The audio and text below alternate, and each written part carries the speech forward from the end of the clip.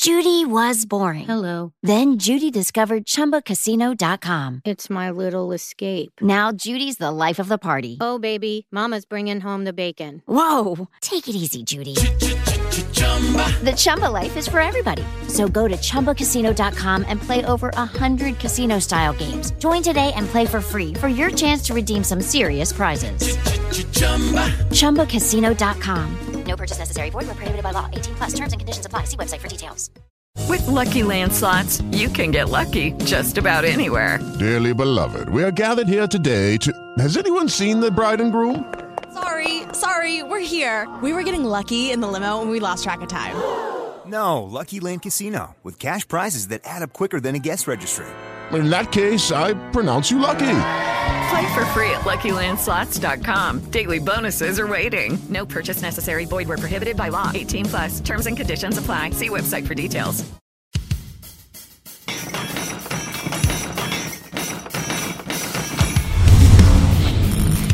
Welcome to Mic Drop, the podcast where relevancy is irrelevant and we don't give a shit about your feelings.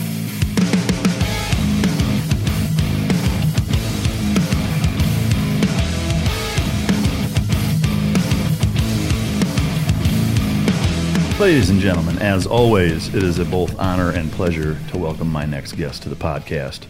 He is a patriot of the highest magnitude, serving 13 years in the U.S. Navy, 11 of which as a Navy SEAL. He has 2 deployments to Iraq with SEAL Team 4 and 4 deployments to Afghanistan with Dev Group. He's been awarded the Silver Star as well as the Purple Heart. He is the author of No Ordinary Dog, My Partner from the SEAL Teams to the Bin Laden Raid. He taught Chris Pratt how to handle a velociraptor, and he is the man who handled Cairo, the war dog, on the famous SEAL Team 6 Bin Laden Raid. Ladies and gentlemen, please welcome to the stage Will Cheese Chesney. Hey, man, thanks for having me. Thanks for coming. I love the fact that you're in Texas. You're from Texas, which we'll get into. But I appreciate you taking the time to both come all the way up here and share your story. I know it's been a pretty storied one. You've got a ton of good shit to talk about that we'll get into. But I really can't thank you enough for coming on and talking about the book and everything you have going on. So I appreciate it. I thank you for having me. Yeah. I would like to take a quick second to thank our sponsor, Jocko Fuel, as well as Origin Labs, which is located here on the desk. You can see some of the wonderful products that they have. I can't thank these guys enough, Origin Labs, Jocko Fuel, for supporting the podcast as long as they have, as often as they do. So shout out to them. Check out Jocko Fuel on Instagram. Lots of good products, especially right now with all the coronavirus stuff going on. They've got some immuno support products just that are phenomenal, frankly. So big shout out to Jocko Fuel, Origin Labs. Thank you for the support, fellas. As well as thanking the sponsor, I want to take a quick second to say, for all of you people that are listening, do me a favor. This helps me out. If you're watching on YouTube, subscribe to my channel. If you're listening, take fucking 30 seconds and rate and review the podcast on iTunes. Those 2 things help with the ability of me to be able to bring this to you. So please go do that. Again, it just helps me out a lot, and I appreciate the fucking support. Thanks, and go choke yourself. What is your favorite dog treat, Will? For dog treats? Yeah. Well, my male that I have now currently, he doesn't actually like dog treats. Is that right? He's so picky. He even human food. Which one do you like? Do you eat any? Have you eaten any? I like all of them. Fucking knuckle dragger, you eat any of them? What? So it's all ball dry as far as treats go. Is that right? Yeah. That's what she said, right? Yeah, exactly. What's your most embarrassing Cairo story? Is there a time where he just no shit embarrassed the hell out of you? Is that where we're starting? That's where we're starting. Oh man. We're taking it off the top rope. Let me think. Embarrassing. Whew. Did he ever bust ass in a fucking armored personnel carrier or something? All the time. Or shit himself? Yeah, one of the biggest pranks was, let me think. Man. One of the funniest stories I think I can remember, I guess it was embarrassing. I guess a funny one was, I took him out for a break one night. It was late. I think we were in Portland, so there's homeless people around. I remember putting him into a bush. He liked to poop in the bushes. I'm sure a lot of the canines do. Yeah. And as he was in there taking a shit, I hear this homeless guy scream, "Oh no!" Did he shit all over him? Oh, I don't know. We got out of there before Cairo lunged at him or something. God, embarrassing moments. I'm sure I can think of something funny. We'll circle back. We'll circle back. I mean, that's fucking priceless. Yeah, that was a good one though. That was maybe not embarrassing, but that was pretty funny. That's awesome. Is there a time that you can recall where he scared you the most? And I don't mean from like, oh shit, where's the dog? Or you thought you lost him. More like he pulled your card like early on in handling him. Was there ever a time where you were actually like scared of him? There was no time where I thought he would actually like come back up at me. He was a real calm, chill. Yeah, he was real balanced. Because I mean, there's a lot of dogs there that is the case. A lot of dogs. Yeah, he was not that way at all. He was not that way. That's why people ask me like, what separates him from a lot of the dogs is, I mean, all the dogs we have are great working dogs, right? Yeah. That's why they go through the selection process. Just like you said, not all the dogs have that switch to turn it on when they put the vest on. He could turn it off. Yeah. He could take it home. We could take him around women, children. Even after I got him retired, he got attacked by a bulldog and flayed his arm open a little bit. He didn't retaliate at all. No shit. Yeah, he was really calm, cool, collected. Yeah, that's wild. Did he, so it sounds like he never bit you. Did he ever bite the wrong person? Never. Oh shit. Do you recall how many live bites he had? I don't. Dozens? A handful. It wasn't a crazy amount. We did a lot of operations together. Yeah. I mean, at the command, his dogs are, there's so busy. many stories. Oh my goodness. That's why I became a dog handler. Yeah. Just seeing what they can do. Yeah. No, that's phenomenal. All right. So one thing before we get in, I don't want to get too deep into too many dog stories before we cover some of the backstory prior to getting him and all that. I do like to ask everybody, what is your morning routine? Every morning when I wake up, I at least try to take a minute, make my coffee, hop in the shower or something. I try to find some personal time, at least take an hour to, try to breathe, meditate, pray, stretch. Just take an hour to kind of do that, or read, anything like that. And if I'm feeling good, I'm still working through some issues here and there, try to get a good workout in. Are you talking physically? Physically, yeah. We all have our stuff. Yeah. Yeah, you know the deal. Oh, yeah. Feels like a fucking seized up engine most mornings when you get out of bed, right? I'm 35, I'm in 36 now. I'm in my prime. Yeah. Right. That's, so I, at least stretch. I like to get out there and stretch and breathe. Do you eat anything, or you typically don't eat that first couple hours you're awake? I like to try to intermittent fast. That's pretty much every morning. For the most part. I think you need to switch it up after a while. And I've been on this program for quite a bit. I think it was very beneficial. I think when I first started intermittent fasting, I lost, I want to say, around 70 pounds. 70? Wow, yeah. Holy fuck, really? Fuck. I was in a bad place. Jesus Christ. What were you weighing when you started? Like fucking 240? It's just 250? Towards the end, I'd say when I was at my worst, I was about 250. No shit. I was not doing so good. My hair had fallen out twice, like huge chunks. Yeah. Alopecia. My shit's has been falling out for a while. But, and the receding hairline too. That doesn't help. Yeah. What? I would like to talk about that for a second. At that weight, I guess. Mm-hmm. Was any of it from working, like trying to bulk up, or was it all just because you were just in a bad spot and not taking care of yourself? Bad spot, not taking care of myself. Oh shit, 250 fucking pounds. A lot of drinking. Oh, okay. Self-medicating. Yeah. Was that relatively soon after you got out, or? Yeah. Yeah. First couple of years, transition's always hard. Yeah. No, we'll for sure get into that. Back to the morning routine real quick. Is there an element of working out beyond the stretching, the mobility stuff, or do you save that for later in the day? Or I feel if I get up and do a little bit of stretching, and if I'm feeling good, then I'll start lifting or running or swimming, something. Yeah. Yeah. Right on. All right. So childhood, I know you're from south of here. Talk a little bit about just kind of where you're from, what it was like. You're 5-6 years younger than I am. Growing up in what is it, Southeast Texas, I guess. Talk to us a little bit about what that was like. Yeah, like you said, I grew up in Southeast Texas. Pretty normal childhood. What area was that? Around Lumberton. What's kind of the industry and the what goes on in there that makes it a town, I guess? Oh, they call it the Golden Triangle. There's all kinds of power plants and stuff around that area, but I got out of there pretty quick after high school. I actually joined when I was 17. Had my parents sign the waiver. Yeah. So in terms of just growing up in general, did you have any siblings? It was just me, only child. Yeah. Oh, shit. How was the relationship with your folks growing up? Would you say it was a good relationship, tumultuous? What was that like? It was good. I can't complain. My grandparents were great. My mom and dad, I can't complain. Dad was a hard worker. Normal Texas childhood growing up. I lived in a trailer park in Southeast Texas, and I wasn't big into school. I'm more of a hands-on kind of guy. So after graduating, I wasn't going to go to college. So yeah. Did you play any sports growing up? Football. Yeah. Of course, you played football. Of course, Southeast Texas played football. What position? Yeah, defense. A lot of defense. Yeah. What in terms of school? You weren't really into school. You played some sports. Was there anything during your childhood as it relates to school that stands out as being super memorable or impactful on your life? I mean, I can remember sitting in the library at my school watching the Twin Towers fall. No shit. So what grade you were in? Senior. It was 2000. Yeah. What? Tell me the impact that had on you.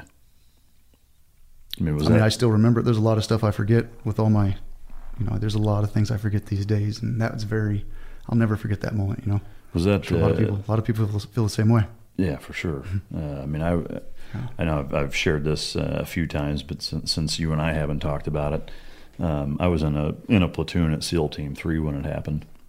Which was a crazy spot to be in, as you can imagine. Yeah. It goes from being basically peacetime, to the exact opposite. In an instant. It was a wild time to be there for sure, but it was a neat time to be there. There was not that we didn't have a sense of purpose prior to that. I mean, of course we did.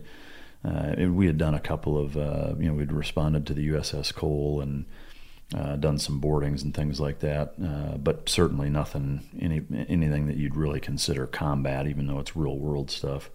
And then now all of a sudden it's like, all right, the game just changed. It's about to get fucking real, So it was a wild time to be in it. But I can imagine. Yeah. Was that point in your high school life, is that kind of the defining moment on making you want to join, or had you decided prior to that? I had decided prior. Was there an element of you knew you wanted to be a SEAL before then? Yes. I like the water. I wanted to serve. I wanted to join the military. I wanted to challenge myself. I heard SEAL training was pretty tough. And growing up in a trailer park in Southeast Texas, I don't think a lot of people believed in me. Like, I'm going to go be a SEAL. I'm like, sure you are, kid. Yeah. Like, all right, here we go. Let's go do this. And it's the recruiter, right? They're your biggest fan and biggest skeptic all at the same time. Right. Was there any influence in terms of like watching a specific movie or reading a book, or like was there like a pinpointed influence that made you decide SEAL teams is what I want to do, or was it just kind of a collective interest in all the things that you just mentioned? Yeah, I like the water. So Navy and then SEAL, just everything I've heard about SEAL just all training. Lined up. It wasn't like, because I read Rogue Warrior, like that. Definitely. I read all the books. Yeah. Never read all of them. Sure, you read. Did you watch Navy SEAls? Of course. I mean, you wanted to be Charlie Sheen. Of course. Who doesn't want to jump off that bridge? Yeah, no shit. Or jump off the Jeep. Yeah, that's no shit. All right, so you you watch the Twin Towers fall as a senior in high school. It sounds like that maybe solidified your desire to join, or further solidified it, I guess. You graduate high school. Were you not 18 when you graduated? I was. Okay. I just signed up beforehand. You did the delayed entry thing? I did. Mm-hmm. And then, so did you ship out to boot camp right after graduation, or? I spent a couple months working with my father. Yeah. Wanted to spend a couple of months with him. Yeah. It was also a job. He worked for a tower construction company. One of my biggest fears is heights. No shit. Yeah, not a big heights guy. Yeah. So I figured, you want to be a SEAL, don't like heights. Number one, I get to work with my father. Number two, let's see, if you'll get your ass up that tower. Yeah. Well, how was that a huge challenge, or did you get over it fairly quick? No, it wasn't. The whole time, it was not the best job in the world. So I guess fast forward then jumping out of planes, is that something that's still kind of different? You're that high in the air, you know the deal. It's not the same. You trust your equipment. And my father had told me that because I worked obviously with my father, and that was his message from day one. He'd take me up in the tower. It's just different looking at the ground from 100 feet, 200 feet. If you're not clipped in, there's no reserve. You're going to hook, the piece of advice is try to hook your arm around the tower if you're not clipped off. So I tried to stay clipped off as much as possible, but skydiving, just trust your equipment, man. So you didn't get that same feeling doing that. What about fast rope and rappel? Fast rope and rappelling, I didn't mind for some reason. That's so much fun, I think. Skydiving, I didn't push my luck. So I'm assuming then you're not one of those guys that goes and does 9 jumps on the weekend just for shits and giggles. No, I wanted to be proficient, but like I said, I wasn't a big jumper. I like the wind tunnel. Oh, that's funny. That's a trip. Did you ever take a dog in a wind tunnel? Never. Have you? I haven't, no. I guess I'm just curious if you guys ever did in preparing them, if that was ever part of the process. I've never seen it. It's a good question. Interesting. Interesting, yeah. All right, so you join the Navy, go through boot camp. At that time, I'm assuming there still wasn't the whole Force 21 SO as a rating type of thing, right? So what did you do as an A school? Machinist mate. Machinist mate. Where was that at? Same place as boot camp. Okay. So you go to boot camp, go to machinist mate right there in Great Lakes, and then you go from there straight to Buds? Straight to Buds. Got sent out a little bit early. I got to go to San Clemente with the prior class to help out. Was that a blessing in disguise, or was that a kick in the nuts? What an experience. Yeah. I mean, you're going to get your nuts kicked in anyways. Yeah. It was a very cool thing to experience. Totally worth the little extra punishment. Yeah. What class was that was, or I guess what class were you in originally? 246. 246. Okay, so 246. I'm wondering if we ever cross paths, maybe as an SQT instructor. We may have. I don't know. At any rate, what class were you? I was in 215, but I came back as an instructor in the mid 240s. But I got valley fever when I was there, so I was kind of in and out. I didn't spend a whole lot of time at SQT. I mean, I was there for like a year and a half, but most of that time I was on convalescent leave. So I was the proctor for, I believe it was 244 or 245, and then got sick not long after that. So may have seen you, as a student there, but probably didn't actually do anything, or we would have remembered each other, I'm sure. But yeah, even if you did meet me, I'm pretty quiet. Yeah, I'm a pretty quiet guy. Bit of a gray man. Bit of a gray man. I might not have stood out too much. Yeah. All right, so you go through 246. Anything in Buds worth mentioning? Like, did you get hurt? Did you get rolled or anything like that? Never. Oh no, I made it. I was fortunate. Yeah. Straight through. Shit. Yeah. But of course, there's always good stuff to mention in Buds. Yeah. What I guess if somebody says, "Tell me something about Buds," what's the first thing that, or what's the biggest thing that kind of pops out? The biggest thing is graduation. First thing that comes to mind. I mean, what a day. Yeah. Yep. Other than that, there's all kinds of funny stories. Yeah. Can you pick one funny story from Buds? Oh man. So we're out at. Let me think. Pretty funny was a second sleep of Hell Week. You're pretty tired by then. They on breakout they wake you up, screaming, shouting, adrenaline's going. Still gets guys to quit. But your adrenaline's going. I remember maybe it was the first or second sleep. They woke us up nice and quiet. I don't know if they did this for you guys. Yeah. It was a good one. And then they made us all go stand on the berm and say goodbye to the sun. I'm like, oh man, this is a good one. This is terrible. And then they're all nice, dry, warm, comfy, and they're just staring at that water, not nice cold water. And then once walk out into the surf. As soon as the instructor said, take seats, that was, I think, the only time in the whole entire Buds class nobody listened. Nobody sat down, and he got pretty mad. Fucking that's fucking crazy. So yeah, nobody. I remember that was a good one. That was a really good one. So I mean, did nobody sit down ever? Like we just paused for a second, and I remember the instructors were like, "You better sit down." Yeah, not that they weren't going to beat us anyways, but it was just like one of those moments where, oh man. Do you remember how many people started Hell Week versus finished in your class? Oh man, maybe like I said, my memory is really bad. I'm pretty sure it covers it clearly in the book, but yeah, I mean, our NDOC was pretty hard. We were a summer class. Yeah. Guys might give us some shit over being a summer class, not a winter class, but here's my take with that: is that either way you're getting fucked, right? Is that if you go through Hell Week in the summer, you're at the island in the wintertime.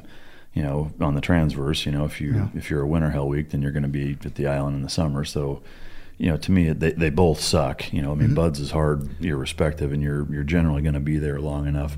Shy of a classing up in March and making it straight through and graduating in fucking October, which I don't even know if it would even line up that way with the way the schedules go. But that's my take on it. I went through a summer Hell Week, but we were, I got rolled one class. And we were in San Clemente Island from the mid January to the end of February. We got stuck out there an extra fucking week. So it sucks either way. But I think they made up for it. Yeah, definitely. There's other ways to make up for it. The water's still cold. Yeah. You can sit in 85-degree water and get hypothermic at some point. So. But I think they hammered us pretty hard in our end doc, and we lost a handful of guys. So, a couple hundred, and we graduated with 22 originals and however many rollbacks. Yeah, right on. A handful of rollbacks, yeah. All right, so you graduate buds, and then your first duty station is Team 4, correct? SEAL Team 4. Did you go through Benning Jump School? I did. Yeah, so they're still doing that. So you go through Fort Benning Jump School. I'm assuming you went to SQT out here with everybody else. I guess we already talked about that, but I did. So you go through that. You went to Fort Benning first, go to SQT second, and then from there go to SEAL Team 4. Is that correct? Yeah, we had the pipeline of I think it wasn't it SQT first, then jump school. Oh, so you didn't go to jump school first? It's hard for me to remember sometimes, and like I said, my memory doesn't. Yeah, I know. Like when I went through, we did. We went to Fort Benning first and then came back and went through SQT, which was actually kind of neat, because we went out there basically as a class, right from buds, traveled as a class all the way to fucking Fort Benning and went through there. So it was a pretty bonded group, whereas, I think doing it on the transverse, it would be, maybe not quite as tight knit, or you'd be a little bit more scattered maybe, I don't know, but it was good either way. So you get through jump school, get through SQT. Did you get your trident at the end of SQT, or were they not doing that yet? They were doing that. Got my trident, gave it right back up when I showed up to my team. Did they take it from you, or did you give it up? No, either way you're giving it up. I don't remember the exact words that happened, but yeah. It's like, hey, give me that shit. We'll let you know when you can wear it. That's right. Yeah, I mean, to me that makes sense. I know when I went through, it wasn't even an option. You had to spend 6-8 months fucking proving yourself and passing Chiefs boards and all that before they would give it to you. But what was your time at SEAL Team 4 like? It was great. I mean, great group of guys. It was exactly the job I wanted to be doing. I can't complain. Can you talk about, so you did 2 deployments to Iraq at Team 4, right? So were you there, 4 or 5 years? Yeah, 3. I think we had a pretty quick turnaround. Oh, no shit. 3 or 4 years. Yeah. So I did my 2 deployments. And that would have been, pretty much at the height, 06, 07? Is that when you were in Iraq? My first deployment was a little slow. It was some PSD. Yeah. Second deployment was much better. Yeah, very good deployment. Yeah. Well, yeah. Can you share any stories from that deployment that were notable? I got to do some sniper missions that were good on that deployment. That was mostly my job. Did you go through sniper school prior to that, like the NSW sniper? I was, like I said, I loved the job, and I dove in head first, and I was fortunate, actually, showing up as a new guy. They made me go to comm school. Obviously, nobody chooses comm school, and then, some guys do. So I went, of course, as a new guy, I was happy to be there. Yeah. Learned a lot of great stuff. Ended up coming out of there, I really wanted to go to sniper school. They had me slated for breacher. I was very, very persistent I kept asking, like, hey, I really want to go to sniper. I felt like I was a pretty good shot, and I felt, that was my calling. Eventually, I got him to switch it up, send me to sniper school, and then I also got JTAC. So I had those 3 schools, which ended up being just perfect. So beneficial. Yeah. Having all that knowledge, and I didn't realize that as a new guy coming in. But I was just diving in head first, going into every school. And for those civilian assholes, as we like to call you guys, which is a term of endearment, I did see a comment where somebody here just recently was bitching about me calling you guys civilian assholes. Again, in the military, it's way more of a term of endearment.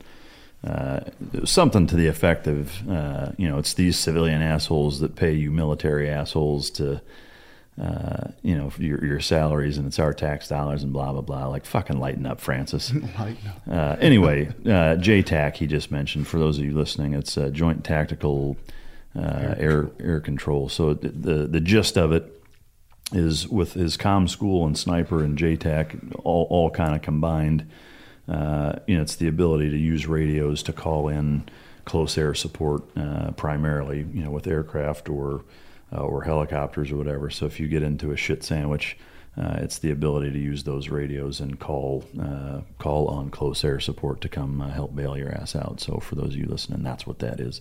At any rate, so you go through those 3 schools. The second deployment to Iraq was SEAL Team 4. Can you share some of the operations that you did do? Kind of walk us through any of them that you can share. I just think the op tempo was much higher. I don't know how many exact ops. I wish I would have written everything down. Yeah, it's one of the things I regret these days. Of course, looking back, I was young and didn't write things down. So, but is there any sniper missions that you can share, like kind of walking through the actual mission itself? Yeah, there's one that it covers in the book. It's a really good one, and another one would be, I guess, the first sniper mission.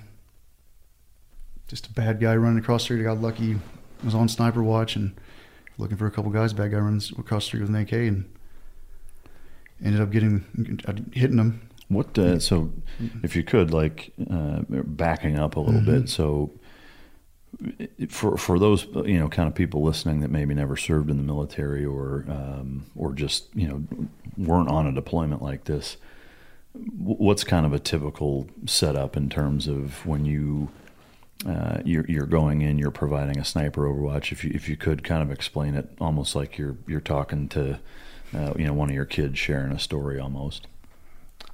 So my role would be just to find my way to the roof as quick as possible and get to the best vantage point and provide cover for my guys.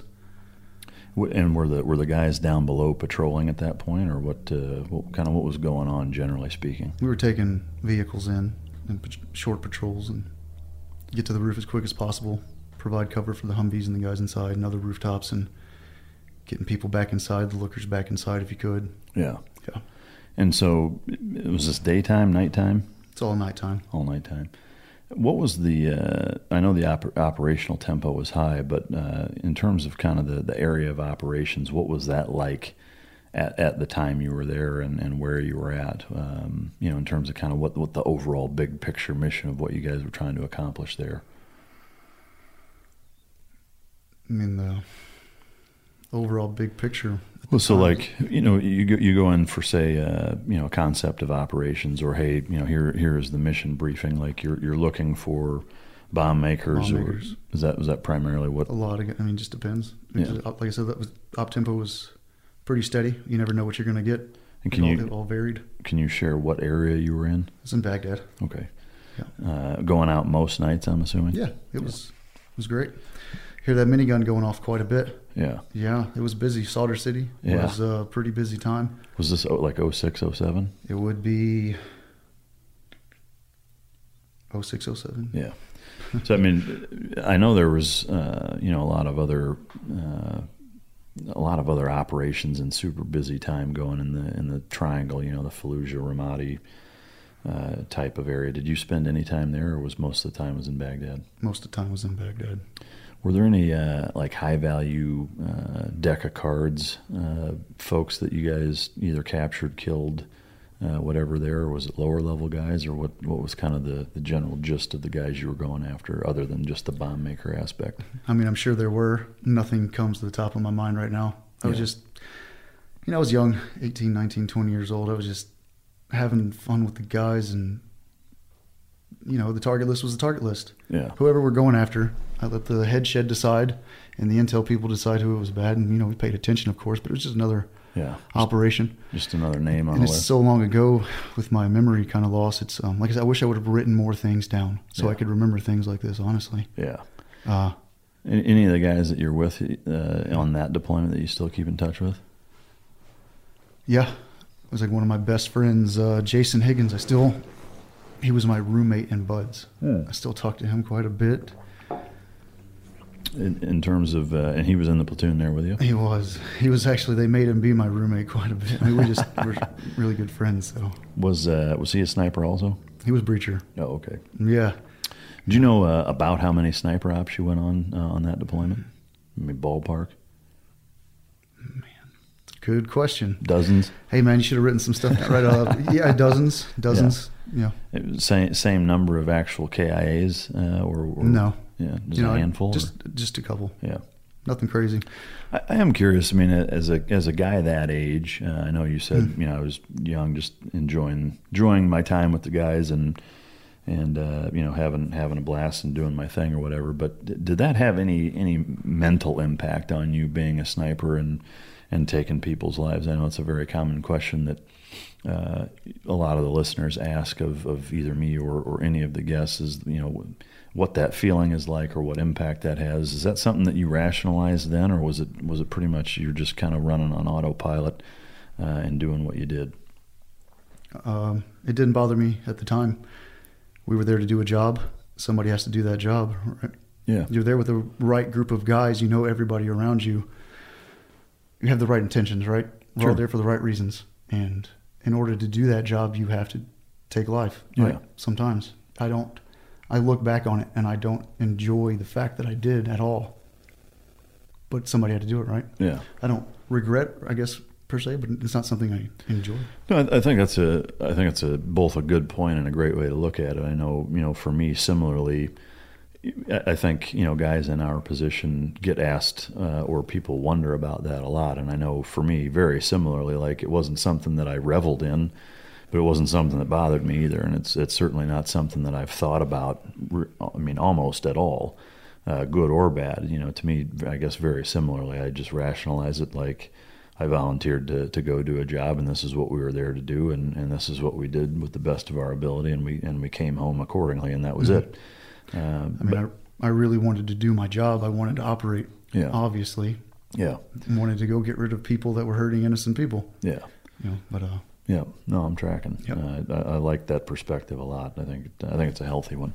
In terms of some of the other missions while you were there, is that primarily what you did, or is there anything else that you can talk about that you guys did while you were there? At SEAL Team 4, yeah, it was, I said a couple dozen sniper missions, and if I wasn't helping with the assaulting, which I don't think I did too often, I was driving, helping drive, filling in wherever they needed me. Yeah. Standard 6-month deployment? Yeah. Yeah.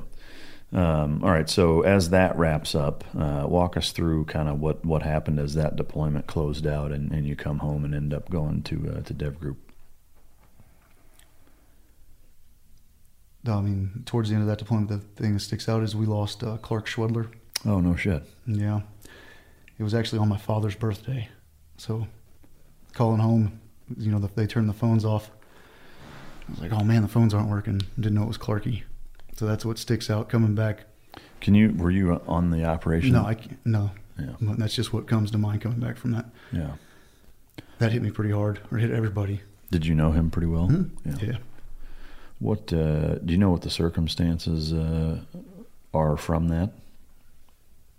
In terms of what the actions of how he lost his life. Not enough to speak on. Yeah. I know what happened, but yeah. I guess for what you can share, do you know? Can you share that? He ended up going into the house, taking a bullet in the neck, and he died instantly. Yeah. Sorry to interrupt. Mike Day was also there. Yeah. You had him on. Yeah. Yeah. He shared a fair bit of it. I wasn't sure if maybe you had any other, I guess not information, but just any more details of the story. I know, with every story, there's, depending on where you were at when it happened, it can be, quite a bit different and what have you. But I can't speak on the story, but Clark was an amazing guy. Yeah. Yeah, it sounded like it. I know when Mike talked about it, he said, he came back, and when he found him, he still had a smile on his face. Yes. So it's pretty amazing. That pretty much sums him up. Yeah, he's a great guy. It's good sense of humor. Yeah, no, it's a travesty, no doubt. It's a travesty. All right, so I guess I am curious. With you knowing him well, was there anybody else that was either severely wounded or taken out of the fight in terms of being wounded or killed while you were at SEAL Team 4 that had an impact on you? Some guys got wounded. Nothing that I can remember really. Yeah. That was the one that really. I mean, we lost Clarkie, so yeah. Yeah. Go ahead. We did have guys get wounded. Yeah. Nothing. No. I guess I'm curious. How big of an impact did that have on you moving forward, or did it? It did what happened? Losing Clark. Losing Clark, it was a big impact on me. I didn't take it so well at first.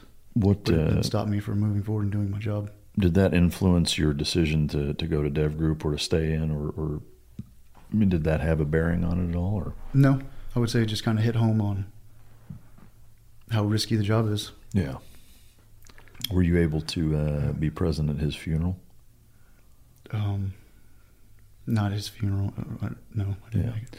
That's one thing that I know for me, and I think I can speak for most of us, and it's one thing that, unlike, say, the movie Navy SEALs, most times, I would say, or oftentimes, when guys are lost, a lot of guys don't get the opportunity to go to their funerals because of what we're doing, and that's something that's fucking, it's like a double whammy in terms of it being tough. Mm-hmm. Well, before Sarah discovered ChumbaCasino.com, she enjoyed chamomile tea. Come on, big jackpot. And being in PJs by 6. Let's go. The new fun Sarah Woohoo! Often thinks about the old boring Sarah. Yes. And wonders if that Sarah ever really existed. Chumba Casino has over 100 casino-style games. So join today and play for free for your chance to redeem some serious prizes. No purchase necessary. Void where prohibited by law. 18+. Terms and conditions apply. See website for details. I'm Nick, the host of the UFO Chronicles podcast, with first-hand witness accounts of the strange and unexplained, covering UFOs, cryptids, conspiracies, and the paranormal. Real people, real encounters. So come with us on the journey into the unknown. UFO Chronicles podcast is available to listen to on all apps. I'll see you soon. We all know we understand. Yeah. If we're working, the boys are working. Yeah. But I think... But it does... I think a lot of people either don't realize that or right. Have the misconception that, when somebody dies, everybody gets to go to his funeral, and it's really quite the opposite. If that's the case, then of course. But I mean, a lot of times it's not. I mean, I can for sure say I've missed more than I've been to. I would say that as well, I guess. Yeah. All right, so you come back from SEAL Team 4's second deployment for you. What walk us through kind of the next phase of your career in that regard? I got back from SEAL Team 4 second deployment, screened. Got picked up. I made it through that process and then made it to my squadron. And so for those of you listening, just taking a back step, I know it's easy for us to sit here and say a lot of things, and people say, what the fuck does that mean? So he screened to go to Dev Group. Screened to go to Dev Group. He was accepted and then went through the initial phase of training, passed it, and then was assigned to a squadron. I know there's a lot of things that are a little dicey in terms of mentioning, but whatever you can, whatever light you can shed on, where you went and kind of what that was like, I think would prove helpful for whatever you can. Yeah, I mean, I'm sure we'll get into some. I want to keep it mostly about dog stories, and I'm still pretty new to this. Yeah, I'll just. A lot of this stuff is covered in the book. The process, we got it approved by the DOD, of course. You know how that goes. It took a while, but then they went through everything. Yeah. A lot of the stories, especially with my memory, they cleaned up a bunch of stuff that they didn't want out there, and I want to be very respectful of all of the people still in. Yeah. I'll tell you as much as I possibly can. A lot of the stories in the book are cleared up. I can talk about Cairo all day long, dog stories. Yeah. As far as, talking about that stuff, it covers quite a bit in the book, and then it's all, Yeah. Well, I guess one thing that I'm curious of, having not been through that process, looking back on it, what is your perception of that initial phase of training once you get picked up, and between getting picked up and making it through and being assigned to a squadron, comparing it to, say, going through BUDS? Yeah, great question. I guess that's probably my go-to answer. It's basically another BUDS for team guys. Yeah. They all know you're not going to quit, so it's pretty much performance-based. Mm-hmm. And were there any close calls for you in terms of almost not making it, or because I know the attrition rate is significant. It's significant. Do you remember what? Let's say 50. Yeah. That's what I would guess. Yeah. Oh yeah, definitely had some close calls. Yeah. Yeah, I mean, jumping, I wasn't terrible, but I wasn't the best jumper. Yeah. So I had some close calls there, but luckily I had some good instructors to train me and get me through, and pulled it off, got through. I'm sure in CQC, I felt comfortable, but you never know what the instructors are thinking. Yeah. Well, I know having watched, a number of guys that I knew well, or even, operated, deployed with, go through, and some guys that made it through versus not, that kind of surprised you both ways. There were certain guys that went, and I was like, oh, that guy's going to fucking crush it, and got dropped. And other guys, it's like, man, I'd be surprised if he makes it and they do well. I guess from an outsider looking in, it's a strange, I guess, process within the community that seems like you don't really get it unless you've gone through it. Maybe, I don't know. What's your take on that? Yeah, I guess that's the best way to sum it up. Were there guys that kind of fit into that category for you that you didn't think would make it that did, and vice versa? Actually, no, nothing that really comes to mind. You're performing at a high level. Everybody kind of, if you weren't holding up to the standard, you just kind of slowly disappeared. Yeah. Was there an element of, again, going back to BUDS, where you're treated in a similar fashion, or is it more gentleman's course professional? Like, are they hard on you the same way they are in They BUDS? can be. They make it tough. Your performance, right? So it's stressful, and they use physical means to make it more stressful, to make sure, you're performing at a high level under stressful circumstance. Yeah. I'm assuming there's no elements of canine anything in that process, right? There wasn't. They don't even introduce you to them or talk about it or cross-train or anything like that? Not that I can remember. Yeah. All right, so you go to a squadron. At what point did you now get involved with canines once you got into the squadron? On my first deployment, I just saw how valuable the dogs were. It was a busy deployment for the dogs, so just seeing it almost night after night, hearing the guys in the debrief, just sitting around talking. Plus, I'm a big dog guy. I love dogs. I got Nala sitting here right beside me. My dog, thanks for letting me have her in here. A big dog guy. I saw the value. Like I said, I got fortunate early on in my career, seeing how valuable. With Jimmy Hatch the other day, I heard him say, you want to be an asset, not a liability, right? So I just made myself an asset as much as I possibly could, and seeing the value of the dogs. If I could save one person's life, then I'm in. I love dogs. Let's do this. And then, you try to make myself an asset. The more you're an asset, the more you might be used as well, too, Sure. It's a win-win. Yeah. So in that first deployment with the squadron that you were with, I'm assuming you weren't involved with the dogs at all at that point, or we got hands-on with the dogs. It's very, you're introduced to the dogs. I guess in what way can you share kind of what you would do as a non-handler at that point, with dogs? Being comfortable around them, moving through a house with the dogs, doing clearance. Can you speak a little bit to the complexities of that?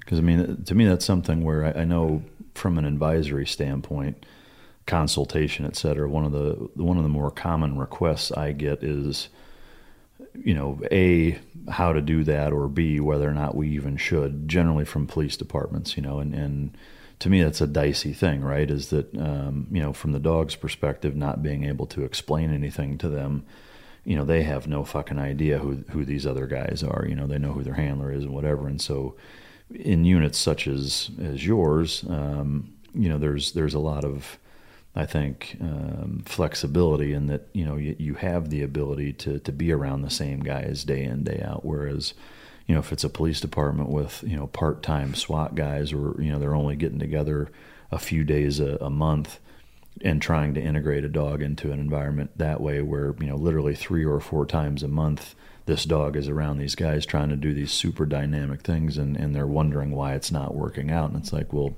that's why it's not fucking working out, And so that's exactly why. To me, I guess, looking at it from the perspective of logistics, or, just kind of the big picture where most units are trying to incorporate dogs, and more importantly, how they're trying to do it. If you could kind of talk through the successes of how you have the ability to integrate them in that way, in that process, I think people would love to hear that. Yeah, it was a huge part. I think that's why we did it early on. As soon as I got there, we were exposed to the dogs. The dogs were around. They had been used for a couple of years, seeing how valuable. So as soon as you get there, even as a new guy, especially as a new guy, everybody else, might be busy doing other stuff. Hey, go work with the dogs, and especially to get used to them. You have to. Yeah. If not, just like you said, you're just not going to be operating. It's not you just being around the dogs and get comfortable shooting and moving, especially if you're not a dog person. Yeah. Right? You don't want the dog to be a distraction. You want it to be an asset. Yeah. So at what level were you guys? Were you just integrating with them, being around them, or did they have you guys actually handle them in some instances? Both. You start off nice and easy, just moving, just meeting the dogs. Then just moving through the house, the dogs would be muzzled, slowly take the muzzles off, depending on the dog. Most guys were comfortable. You just clear, and then you just get used to dog clearing. And then we just did it over and over until it was second nature. As it should be. Yeah. So on that first deployment where you're using dogs, can you share some of the dog stories, that some of the successes that they had? Yeah, there's one story. A dog named Falco. He reminded me a lot of Cairo. He was a real friendly dog. He had the switch, turn on, off, real hard worker. I remember towards the beginning of deployment, kind of maybe having some issues, the bark and hold. Yeah. Having to unteach. So I guess when we received the dogs, they are trained to go into a bark and hold situation for canine officers. For us, that's just going to get the dog shot, right? So we try to untrain that out of them and directly engage, and we're always there to quickly subdue, right? So Falco, I guess, was having trouble with the bark and hold, but once he got past that, he turned into a monster. Yeah. And he was such a great dog after, that first initial bite and getting past the little bit of trouble. And one night we were out on a mission and going after a couple bad guys. 2 guys hiding in a ditch. The dog's most valuable asset is his nose, right? So dog's out front using his nose. He ends up finding the 2 bad guys. Soldiers are right behind him, clearing the field. I guess he went down into the ditch. I wasn't there, so this is just a story secondhand, right? Mm-hmm. So I wasn't there on the actual squirter patrol. I was there on the operation. He ends up going into the ditch, engaging one of the guys in the ditch, getting them to show their hand, allowing us to get the drop on them before they can engage us, right? So in doing so, he got shot twice, and he didn't make it. A lot of time, most of the time they don't. Yeah. Yeah. And then, So this was on that first deployment that you lost him. Yeah. Yeah. What impact did that have on the operation as it unfolded? One of the things I know a lot of people are curious of, I already know the answer, but I think it's good for you to share it. Mm-hmm. In terms of when a canine is wounded or killed in action, how is that handled during the operation? Just like me or you getting wounded or injured. It's just like he's one of the teammates, right? Yeah. Cairo was actually kind of, and this covers in the book more detail, kind of same story. It's crazy. Falco was actually supposed to be my dog when we got back from that deployment. He ends up passing away right before we get home. he reminded me a lot of him. And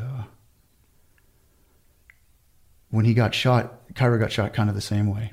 Kind of the same, but, you know, different story, obviously, different little details, but same thing. 2 guys hiding. Cairo goes in to engage him. Yeah. He ends up getting shot. But I guess going back to the Falco story, and then we'll get into you taking over on Cairo's as a handler. Mm-hmm.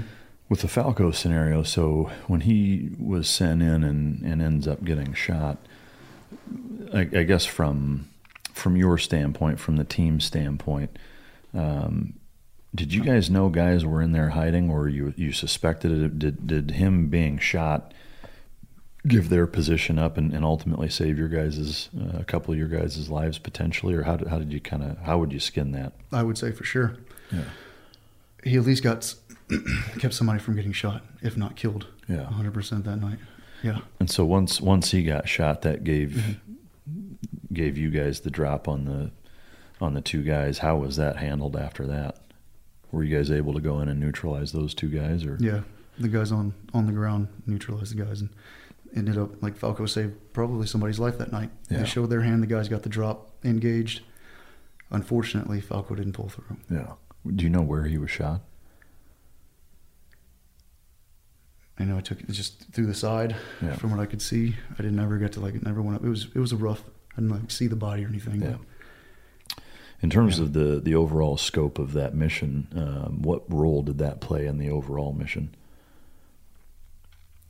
I mean, I guess from a tactic standpoint, in terms of where it was, where that element of the operation was in the grand scheme of the entire thing. No, so we were on our way to the target, and the guys ended up fleeing from the building. Once they do that, you know, they'll grab all their weapons. I'm sure you've been in the same scenario, and they'll just try to ambush us. Like when Cairo got shot, there was one guy down low, one guy hiding up high. Mm-hmm. You know, and this one's just 2 guys in the ditch. I mean, there's so many of these dog stories that happens over and over again, but this was just they squirted from the target building. Like I said, I wasn't there, so I can't go into great detail. Yeah. But they were on the guys had fled from the target. Yeah. They were on patrol. They were on just lined up, dog out front using his nose. Yeah. And that's Were there ever instances where you guys had more than 1 dog on the same operation? Sometimes I'd bring 2 dogs. It made sense. Yeah. All right. So you guys lose Falco. That obviously has a pretty stinging impact on you, the team members, the handler. Definitely. What happened with the handler at that point? Is he sent back? Did they send him another dog? How is that handled? I think it was towards the end of our deployment, and I can't remember exactly the details. He might have went home, or he might have stuck out the rest of the deployment. Yeah. Yeah. But we had a service for him. Yeah. Treated him just like one of us dying.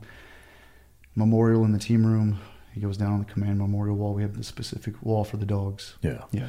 I think that's so fucking cool, honestly, man. It's one of the neatest things that the command does. I know there's a lot of neat shit that goes on there, but one of the coolest elements is that, in my opinion. They risk our lives, or their lives, to save ours, right? Yeah. So you treat them just like one of the brothers. Yeah. And then even the helicopter pilots coming in when Cairo got shot, for them to risk their lives, just it was a dog, right? Yeah. But to us, it's not. Yeah. To me, that speaks volumes to a couple of things. Number one is how big of a deal they are to you guys, how big of an impact they have, and just how highly respected they are service-wide. I mean, to me, that says so much, I think, which, again, is not something that I think a lot of people are maybe aware of, that, you know, a helicopter pilot is going to, you know, risk that airframe in their life to come in and get a dog that's been killed. So it's just really fucking cool to hear, especially when it's on the contextual backdrop of, say, Vietnam, where, you know, it was basically the exact opposite, and they were treated like pieces of equipment, you know. It's very unfortunate. Yeah, I mean, it's to me, it's a huge black eye on the United States military and government, just government-wide. But the way I look at it, you're going to ask the dog to risk his life. Yeah. They love doing their job. Don't get me wrong. They need a job, right? Yeah.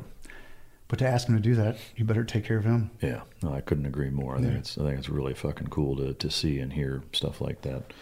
I mean, that's why you do what you do. Yeah, no, absolutely. You know, I appreciate you bringing it up. All right. So with that deployment, is there any elements, and if you can, I certainly understand it, as do the listeners, is there anything you can share about where you guys were at or why or kind of what you were doing, or is that... On which deployment? On that first deployment. Specific deployment? Yeah. I just don't want to share locations, so that's cool. Yeah, no, it's I get it. Can you talk a little bit about, I mean, was it all high-value target stuff, or can you not really mention that either? Honestly, between me and you, I wish... And all the listeners? And all the listeners. Just between us and everybody just listening. Between us, man. Like, nothing really... Yeah. No, it's just business as usual every night. Yeah. Every night. You don't get fixated. The only time that came up was the Bin Laden op. Yeah. You know, I mean, obviously, if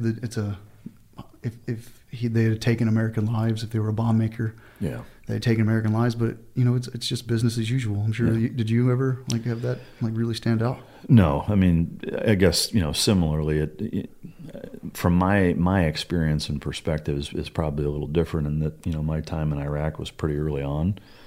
So I guess I would say no. Our business as usual was probably different than your business as usual, which is different from somebody else's. Exactly. I guess to me, what I know I find interesting is kind of those contrasts of what business as usual in Afghanistan in 2010 versus Iraq in 2006 or 2003 or Syria in 2018 or whatever. Is that to me, I know what business as usual as you do. That it's the listener that trying to provide some insight onto what that really means. Because again, there's a lot of things that are assumed that I know because I've been through, that that because of what you've been through, but to the casual listener who 99.9% are not naval special warfare veterans, it's I think hard for them sometimes to fully grasp what that means. But it's understandable. So let's break it down then. Yeah. So as much as you can, one thing for the listener to realize is that he's in a tight spot as well as I. It's not our goal to disclose anything that should not be disclosed, while also bringing to attention and bringing into light the amazing element of what these guys and animals do. So realize that we're walking a little bit of a tightrope here and doing our best to be both interesting but also respectful of fellow teammates that are still out there fucking doing it day to day. So just keep that in mind. But yeah, thank you for breaking that down. Yeah. Maybe I'm not so articulate all the time. So it's a tough road to walk for sure. Yeah, but I want to tell Cairo's story. We're a piece of history. We're very fortunate to do that. So I'm going to tell his story, but I wanted to be very respectful of the guys. And sure. So, but to kind of break it down, what's the dog's most valuable tools? His nose, right? And those tools to be used on explosive odor and man odor. Right, so the dog will go out front whenever it makes the most sense on patrol in, or whenever you get to target, to go inside and show a change of behavior on what you've trained him to detect. Right, so it's explosive, narcotics, or man. It's on the handler to conduct enough training to know when your dog is showing a change of behavior, I guess is what you call it. So by that, I mean you send the dog out in front of you, and he's casually strolling out front. Probably however you train him to patrol. Put a lot of work into that. Usually out in front of the patrol, going left, going right, checking little areas, and then you watch him as much as possible. And then as soon as he does a quick head turn, or it just depends on your dog, right? Mine, like Cairo, liked the helicopter tail. As soon as he was on odor, his head would throw. And that's like, okay, maybe something to pay attention to. But as soon as I start seeing his tail do like kind of a helicopter, I'm like, cool, he's on odor. We conducted so much training to where like I could pick it up. Yeah. I mean, everybody conducted so much training. A lot of guys could pick it up.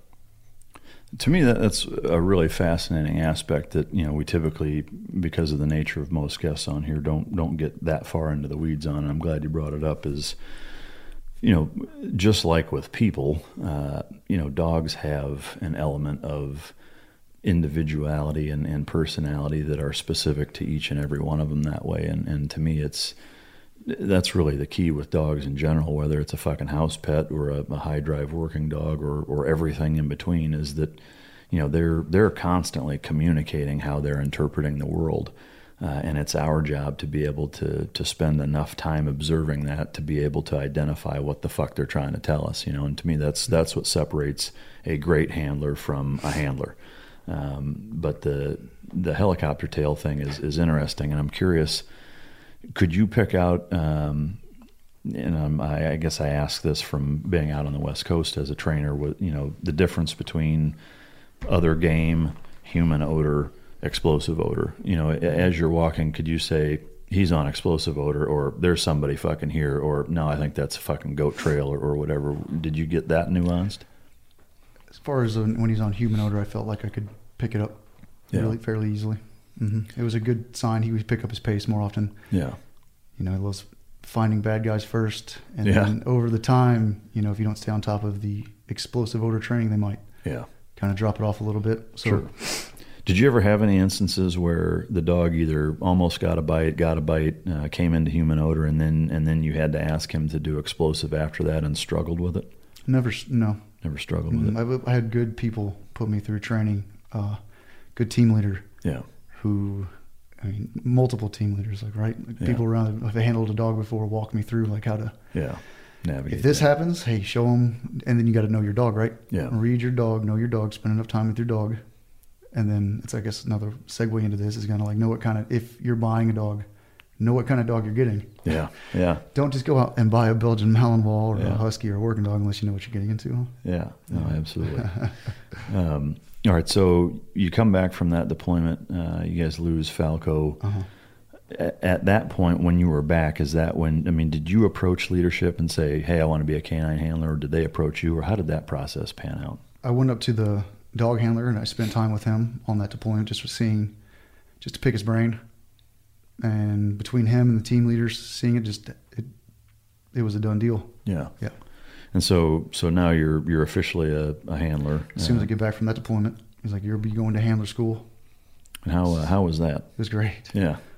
I forget exactly how long it was, but one-on-one time with Carol. So at that point, did you guys have, was the handler school in-house, or did they send you somewhere? They sent us somewhere in California, which is all covered in the book.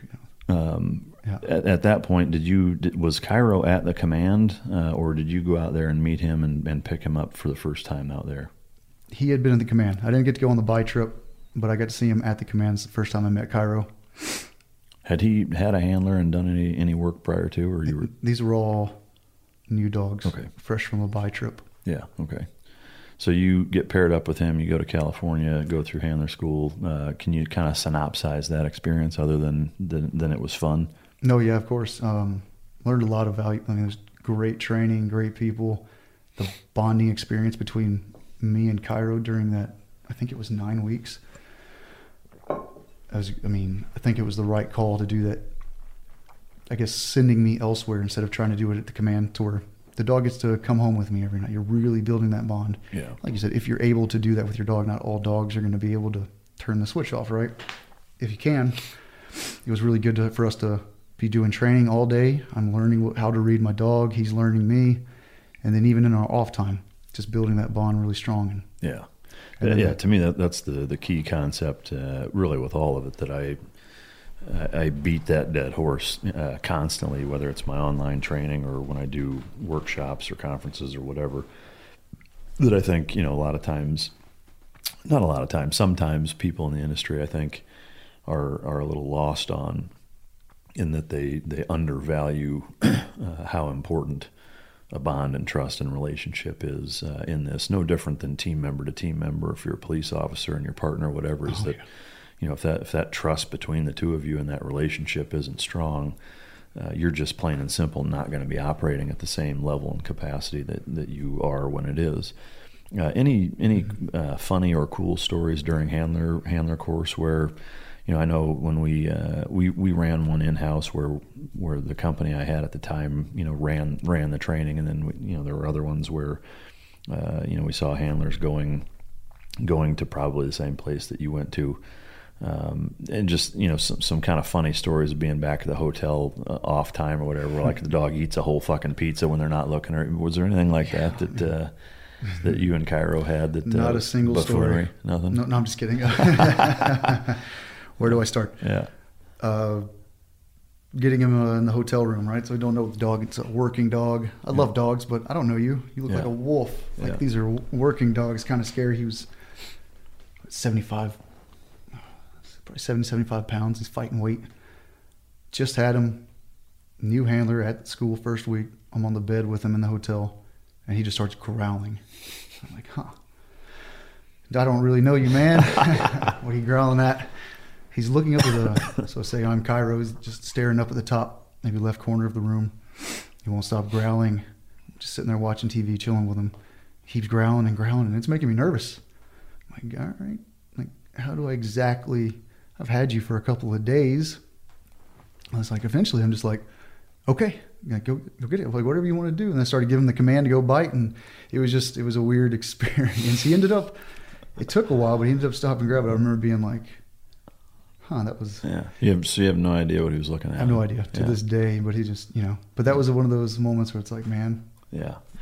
So I guess, is that something that they cover in the handler school at all in terms of having the dog on the bed or loose or not? Or like, did they not give you guidance on, what to do in your off time? I mean, obviously you're spending as much time away from, the handler school with the dog in your off time as you are there. Is that something that they spent much time kind of trying to walk you through, or is it just like, here's your fucking dog, go home, we'll see you tomorrow? I mean, it was a very good school. I would say it would be dog dependent, and everybody. So there's a couple of SEALs that were not handlers, and there was a couple of MAs who were handlers, right? So the MAs kind of knew the deal, and then they would teach us at the school, or the handlers would like give us points. We would teach them our tactics to help them out, and they would teach us kind of pointers on the dog. And then, like I said, the school that we were at would cover stuff, and every dog is different. So a specific dog, hey, maybe don't take him out and let him chill in bed with you, right? But with certain dogs, yeah. And if you're abusing it, then it's on you to be responsible for that, right? If he's getting too much time being a family dog and he's not working, okay, well, that's on you, right? Yeah. So yeah. I guess that, this kind of flashed in my head as you were talking, thinking of if you had known at that point, right, and that early on in your career with Cairo, that you and he would be the dog that ultimately would fly halfway across the fucking globe and execute the Bin Laden raid. Like, how crazy is that to think of, like, as you're sitting there watching your dog growling at fucking thin air? Yeah, I wish I wouldn't have wanted to know. Yeah, no shit. Yeah. Tell me about that. I mean, everybody hoped for it. Just you don't want to get distracted. Yeah. I mean, it's almost such a fucking big deal. I can see what you mean. It's like it's almost it's larger than life. I mean, it's such a piece of history that I get that. If you're fortunate enough to do it, then cool. Yeah. But I mean, there's other business going on that's important as well. Yeah. So, all right. So you spend 8-9 weeks there. When you left there, did you feel like you were at a point where you were ready to get down to business with him? Oh, yeah. Yeah. It was a great course. Came out of there with a lot of knowledge, a lot of confidence. The bond was amazing. Yeah. Still, we had to work with our team. Yeah. But that time was very valuable. Yeah. So you come back, you get back in with the squadron, and you go right into working with him, doing assaults, integrating him into the group. Yep. Any issues, or was it pretty seamless? I could hand him off to anybody, and he was low maintenance. Yeah. You stay up on explosives and with him, and maybe he slacked about that. I say his only downfall be his bad teeth. He had periodontal. Yeah. That was the only. I mean, he's a pretty chill, mellow dog, low maintenance. I could hand him off to another handler, and he could plug and play pretty easily. Yeah. Yeah. How long from the time you finished that until you actually deployed with him?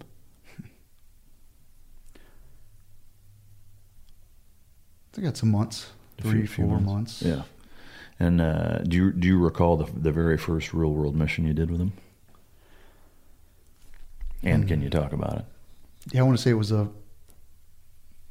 nothing happened that night. I think it was a good shakeout. So it was good to, I don't think anything happened on target. So it was good to see him on the patrol and how he does and how he interacts like in a real world environment for the first time without things getting too crazy, if that makes sense. Yeah, for sure. I guess looking at it from having done 2 deployments at Team 4, had already done a deployment at Dev Group, all 3 of those as shooters, and you'd seen the dogs. Now being on that other side where now you're handling a dog, how were your nerves / just feelings overall, I guess, in terms of being nervous or feeling confident or a mixed bag of the two? What was your mentality like that first mission as his handler, vice just being a shooter? I mean, I was confident because of all the training that we'd put in. I was confident in my guys. I mean, if we're being honest, of course I was nervous. You never know how you're going to really be on target, right? Yeah. I didn't want to disappoint my men or my guys, not my men. Yeah. No, I know what you mean. The men that were with me, really looked up to those guys. Yeah. I didn't want to be, that's where I was nervous. I just want to make sure I didn't let anybody down. Sure. It's a big responsibility. Yeah. Yeah. I mean, any job in the team is a big responsibility. This was just new responsibility. A dog's not such an easy thing to handle, right? You never know it's an animal. You never know what he's going to do. So I guess I was nervous. I hope I put in enough training, Yeah. But, So, good shakeout, good learning experience. Did you see any changes in behavior in his realm to where you felt like he came into any explosive odor or anything like that, or it was just pretty run of the mill? No explosive odor. Did he seem any different? I guess emotions running up and down the leash to a certain extent. You'd done a lot of training with him. Do you get the overall interpretation by reading his body language that he sensed that it was different from a training standpoint? I guess obviously we train to it being as real as possible, but the emotions of the team members in training, knowing that it's fucking training, obviously the dog can't rationalize that, but they for sure can pick up on the emotions of the team and that type of impact. Talk about what you see out of the dog in training versus real world, and whether or not there's a big difference that you saw. Nothing that really sticks out to my mind. Every time we put the vest on him, he got excited. You break out the muzzle of the vest, he knew it was work time. Yeah. Getting on a helicopter, that was another one of his, all right. Yeah. And then didn't really matter. Either way, it was high drive, ready to go. Yeah. I don't think I really saw a noticeable difference, no. Yeah. That's interesting. Did you? It depended on the dog. I think. I guess I think it ultimately boils down to the difference between dogs, certain people, the environment, and all of those things together. I think some dogs, you can't really see any difference between what the handler feels, what the dog feels, whether or not it's real world, and other ones I think are more. I would say almost adversely impacted because the handler is projecting so much emotion down the leash where it does impact the dog. I think it's going to vary from dog to dog, at least from what I've seen in dealing and working with a lot of police and different military groups over the years. But all right, so you do your first mission, it's a good shakeout patrol. You kind of knock the rust off or get the first op jitters kind of out of your system. What was the next or kind of the first real world op that you went on with Cairo where he either found something, bit somebody, where he was actually used and made a tangible difference? Can you walk us through that first time that you had that experience with him? Yeah. So we were conducting clearance of a building. Supposedly bad guys in there. Once we got there, we were doing something called a call out. We were asking them to come out of the building. A couple of women came out probably. We asked, is there anybody else in the building? And then I had Cairo kind of behind. So the team is stacked up on the door, ready to go, and the assaulters. You kind of keep Cairo near, but not in the way. So they were dealing with the problem, and they're conducting the call out. There was a guy in there not being compliant. escalation of force, eventually the call was made. Send Cairo in. Let Cairo off lead. He enters the room. A lot of the setups inside the house is like, I guess the initial room you go into is a bathroom or a kitchen area. And usually a room to the left and a room to the right, a mud hut. He goes in, sniffs the kitchen area. He goes into the right room. During the call out, one of the women, I guess, decided to leave her baby in a bundle of clothes on the ground or blankets. Jesus. Yeah. What the fuck? What the fuck? I guess they forget sometimes to grab their children. I don't know what. Holy fuck. So Cairo goes into that room in the right side. He does clearance. He ends up going up to the baby and sniffing. And I'm sure you've seen this. The dogs sometimes will, they talk with their mouth. They'll grab pillows or blankets or anything. And he went up to the baby and didn't cause any damage. Sniffed it, went right past it. Did his search of that room, shot across through the kitchen into the other room and engaged a bad guy. And there was actually another, I think there were at least one more woman, 2 women in there probably. Went past the women, engaged the guy, the non-compliant man. Man. And it was... That's fucking incredible. So it didn't incredible. touch the baby at all? Didn't touch the baby at all. Did you have a camera vest on him at that point? I probably did. Yeah. Is that, I guess I'm curious from just out of just straight curiosity, like logistically, tactically, whatever, are there times where that's more of a hindrance than a help? I would say it's situational dependent, right? Yeah. Just like everything. Yeah. Mm-hmm. Is that how you knew about where he was at and the baby or not? Or? I don't remember seeing that on screen. Those were, I'm watching, but the assaulters were up on the thing. So I'm back, directing, and I don't remember seeing it on the camera, but yeah, it was one of the, I think the team leader. Yeah. That was on the one that was like, hey man, because you can't see we didn't know there was a child in there. You can't see. And then we found the baby. He's just bundled up in some clothes and like, what is this? Man, that is fucking wild. Because there's for sure probably some dogs that would not have responded that way. No, not at all. So that's incredible. I mean, I think it speaks volumes to his temperament for sure. What's more surprising, that or the fact that somebody left their child in the room? Well, I mean, to me at this point, with some of the shit that I've heard, it's not that surprising, unfortunately. Not to us, but in our society, it's impossible to fathom. But I am curious. So when he went in and engaged that guy, do you remember where he grabbed him? In the arm. Yeah, it was just so when he engaged him, I remember going into the room. We ended up subduing the guy and taking him in for questioning. I didn't get to see, I probably saw the wound. That doesn't really stand out. I'm sure it was a good bite, but I remember seeing the puddle of blood that he must have nicked an artery. It was like a Jell-O mold in the corner of the room. It all congealed. No shit. I'd never seen something like that before. God damn. Was he a skinny guy? Yeah. Yeah. Yeah, and it was really weird. I mean, we've seen some stuff. After over the years of going after bad guys, you see some stuff. Yeah. And I was like, wow. That's a lot of fucking blood. That's cool. I've never seen that. It looked like a Jell-O mold over there. Yeah. And he didn't bleed out? The medic saved him.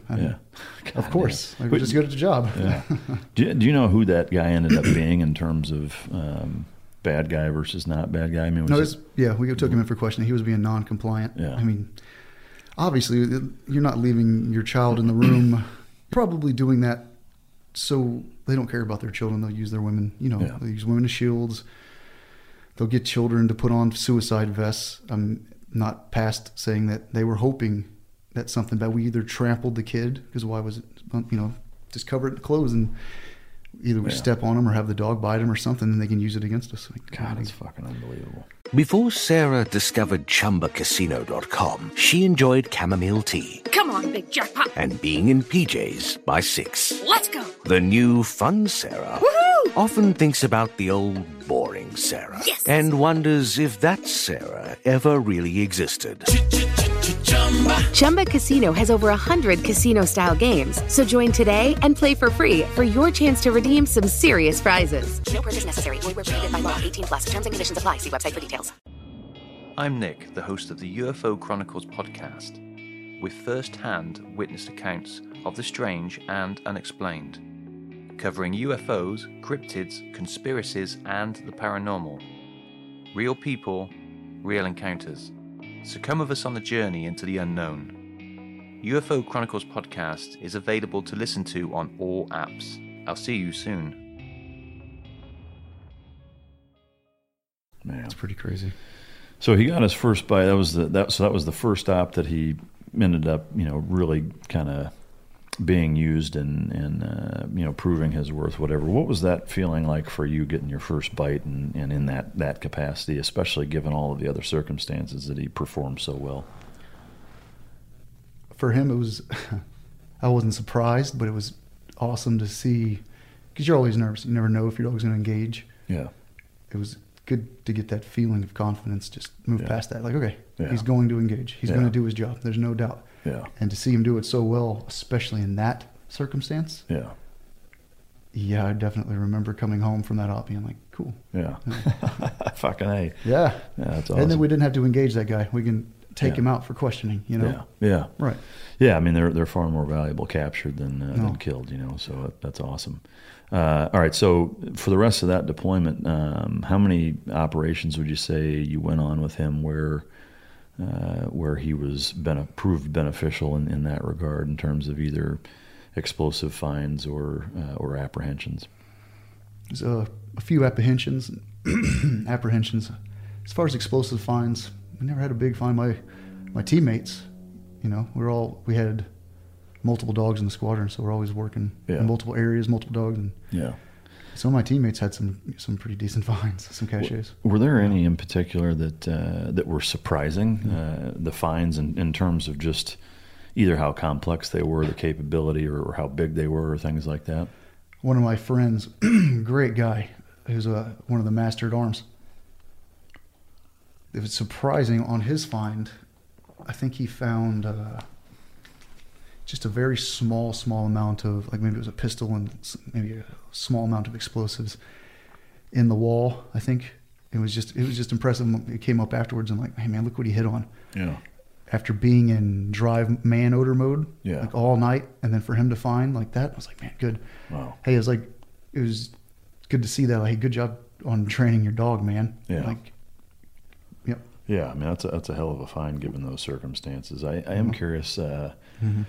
Within the squadron, there's a number of dogs. Were there any other operations on that deployment while your first handler deployment?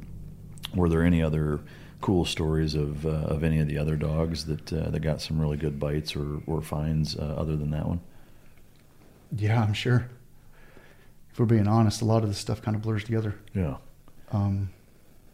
Another story I think about off the top of my head, even the deployments kind of merged together, and sure, especially with a little bit of TBI. Yeah. I remember one night, a good Falco story. He ended up finding the target, the HVT, or high value target we were after, HVT. When he got to him, it was a good sprint, maybe 100 yards away, so it was a good shot. But we sent the dog, so that we couldn't engage him. And he was running. Dog ends up tracking him down. We get to him, super quick. And by the time we got there, Falco had ended up ripping his throat out. No shit. Yeah. Fucking Christ. It sounds like another one of the dogs that we had on with, when Benny came on talking about Digo. There we go. Yeah.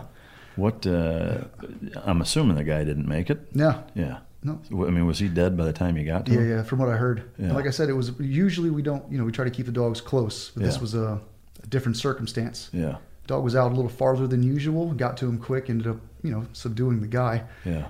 By the time we got up there, if he was still there, he wasn't happy. Yeah. Holy fuck, man.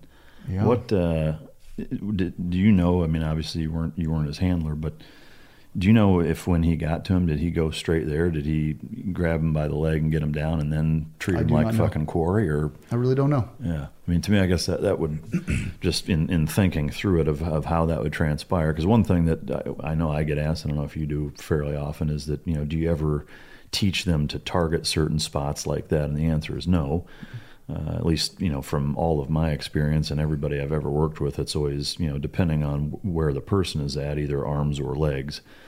And just because of the nature of sometimes the position that the individual may be in or not, can sometimes dictate them to go to a different spot or whatever. But generally speaking, given a full frontal or a full rear shot, they'll pick, one of a handful of target areas that we tend to teach, which, again, is arms or legs. But I am curious I just wonder, I guess, how he got into the point where he went into his throat, because that's certainly not typical. You don't train for that. So, no, we don't train for that at all. And shit, you can't really train for that, but Falco was a monster. Like, he was a big dog, and once he got a hold of you, he's no joke. Yeah. Did you ever work Falco in the suit? In the suit, I'm sure. Yeah.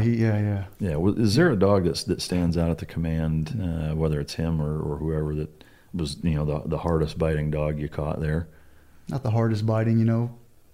Some dogs just had more work in than others. Yeah. Was I guess I'm assuming you never worked Cairo, but from the guys that did, was he an exceptionally hard biter? Seemed like he had a pretty big fucking head and a longer muzzle, but at least from the picture of him, was he a pretty hard biter? Everybody said he had a good bite. Yeah. And that first bite, he definitely showed it. Proved his worth. All right. So throughout that deployment, you used him several other times. Were any of the other bites significant that he got on that deployment?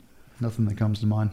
Anything that you can, I guess, share in terms of just the operation itself, as to what he did? The operation, any of the operations themselves on that deployment. Yeah, on that deployment, it might not have been Cairo. Like I said, they all kind of merged together. Yeah. If it wasn't Cairo, it was another dog. It's kind of like the same, like maybe a false wall. There was one where we walked into a bathroom. Dogs going crazy in the bathroom, a small room. The handler was smart enough. Obviously the dog's showing a change of behavior. The handler was smart enough to not leave that room. Knew something really was going on. Ended up figuring it out, lifted up the floor, and then that's where they were hiding. There's multiple guys? I think there's one guy on that one. Oh, okay. Did he grab him or just alert you guys to it? He just alerted. Yeah. That's what we try to do. So that's what, if you don't have to get the dog a bite, I would recall him. Any change of behavior, if he was headed towards a open field, just heading towards a bush, I'm recalling him. Yeah. Any squirter position, I would show it. If he showed a change of behavior, any dog, you would just recall him back, and we'll escalate force without the dog. If we don't have to put the dog in harm's way, then we won't. Yeah, no, it's good to hear. I know that there are some units that don't particularly prescribe to that. It's all situational dependent. If the dog needs to go in there and grab a guy so he doesn't kill one of us, then okay. But if we can save the dog's life, then One thing I'm curious of, in terms of you as a handler and you being given the authority or autonomy to make those calls, is that the case where, like in a case like that, do you have the authority to say, hey, Lieutenant, no, I'm bringing him back, or I can send him in, or what role do you as a handler play in that in terms of your authority to make that call? I would just put myself in a position where I was right by a team leader, somebody to make the big decisions. But when it actually came out to, nobody would get mad at me if I saw Cairo throw a change of behavior and I recalled him and kept him safe. Yeah. And so I had authority to do all that. But as far as sending him out, I just stayed close to somebody who made the decision about running the big picture. Yeah, that makes sense. Mm-hmm. It's good to hear too. I know sometimes that's not the case, but all right. So you finish your first deployment as his handler, and then you did 2 more subsequent deployments as his handler. Just one more. Just one more as his handler. Mm-hmm. Did 2 deployments with him. Okay. And then so that next deployment, was that again business as usual in comparison to the first one, or was there anything on that deployment that stood out as being remarkable? Nothing that stands out as being remarkable. Yeah. Did he get a handful of bites, handful of fines? I would say it might have been. I don't think his bites were all that many. Yeah. I think a lot of guys, we got some bites. We were fortunate, obviously, and then we got to participate in really good stuff. As far as many bites, we didn't get a lot of bites. Yeah. Some guys did. Some guys got dozens. Oh man, just keep them busy. But sometimes you just don't get a bite. Yeah. And that's not a bad thing. Sometimes it's just recalling the dog early, right? Yeah. No, I mean, especially when it comes to explosive odor, I think, it only stands to reason. Obviously, in training, you let the dog locate source and give you a final. But I can 100% understand and would agree with the tactic of, as soon as you see that, fucking call them back and understand that there's something over there, and either, depending on the situation, call EOD up or try to blow it in place or just avoid it altogether or whatever. But is there a single operational story that you can remember or share from that second deployment with him as his handler that sticks out? I can share the story about when he got shot. Yeah, that's another one sticks out, and sure, might not be the second deployment, but it's like I said, it was kind of like the night Falco got shot. As we're on our way to the target, I guess they kind of heard us coming, early warning maybe. They ended up fleeing from the building. Two guys hopped on a moped, and they were loaded down with AKs, RPGs. The call was made to follow. It was actually two sets of men, four guys total, 2 mopeds, 2 guys squirted one way, 2 guys squirted a different way. Like one helicopter followed one motorcycle, and we were following the other one. The ROEs were they made it to a tree line, and we couldn't just drop bombs on them because of ROEs. So call was made just to land safe distance away and patrol up, conduct a call out, and try to get them to come out, and then use escalation of force from there. Real quick, were there only 4 people total, or were there just the 4 people that squirted the 2 different directions, and there were more people in the target, or do you know? Yeah, it's hard to remember because everything gets kind of... Yeah. So we're following 2 guys on a moped, basically. And they end up getting to a tree line. We sat down safe distance away. We make our way up to the tree line. They're not complying, obviously.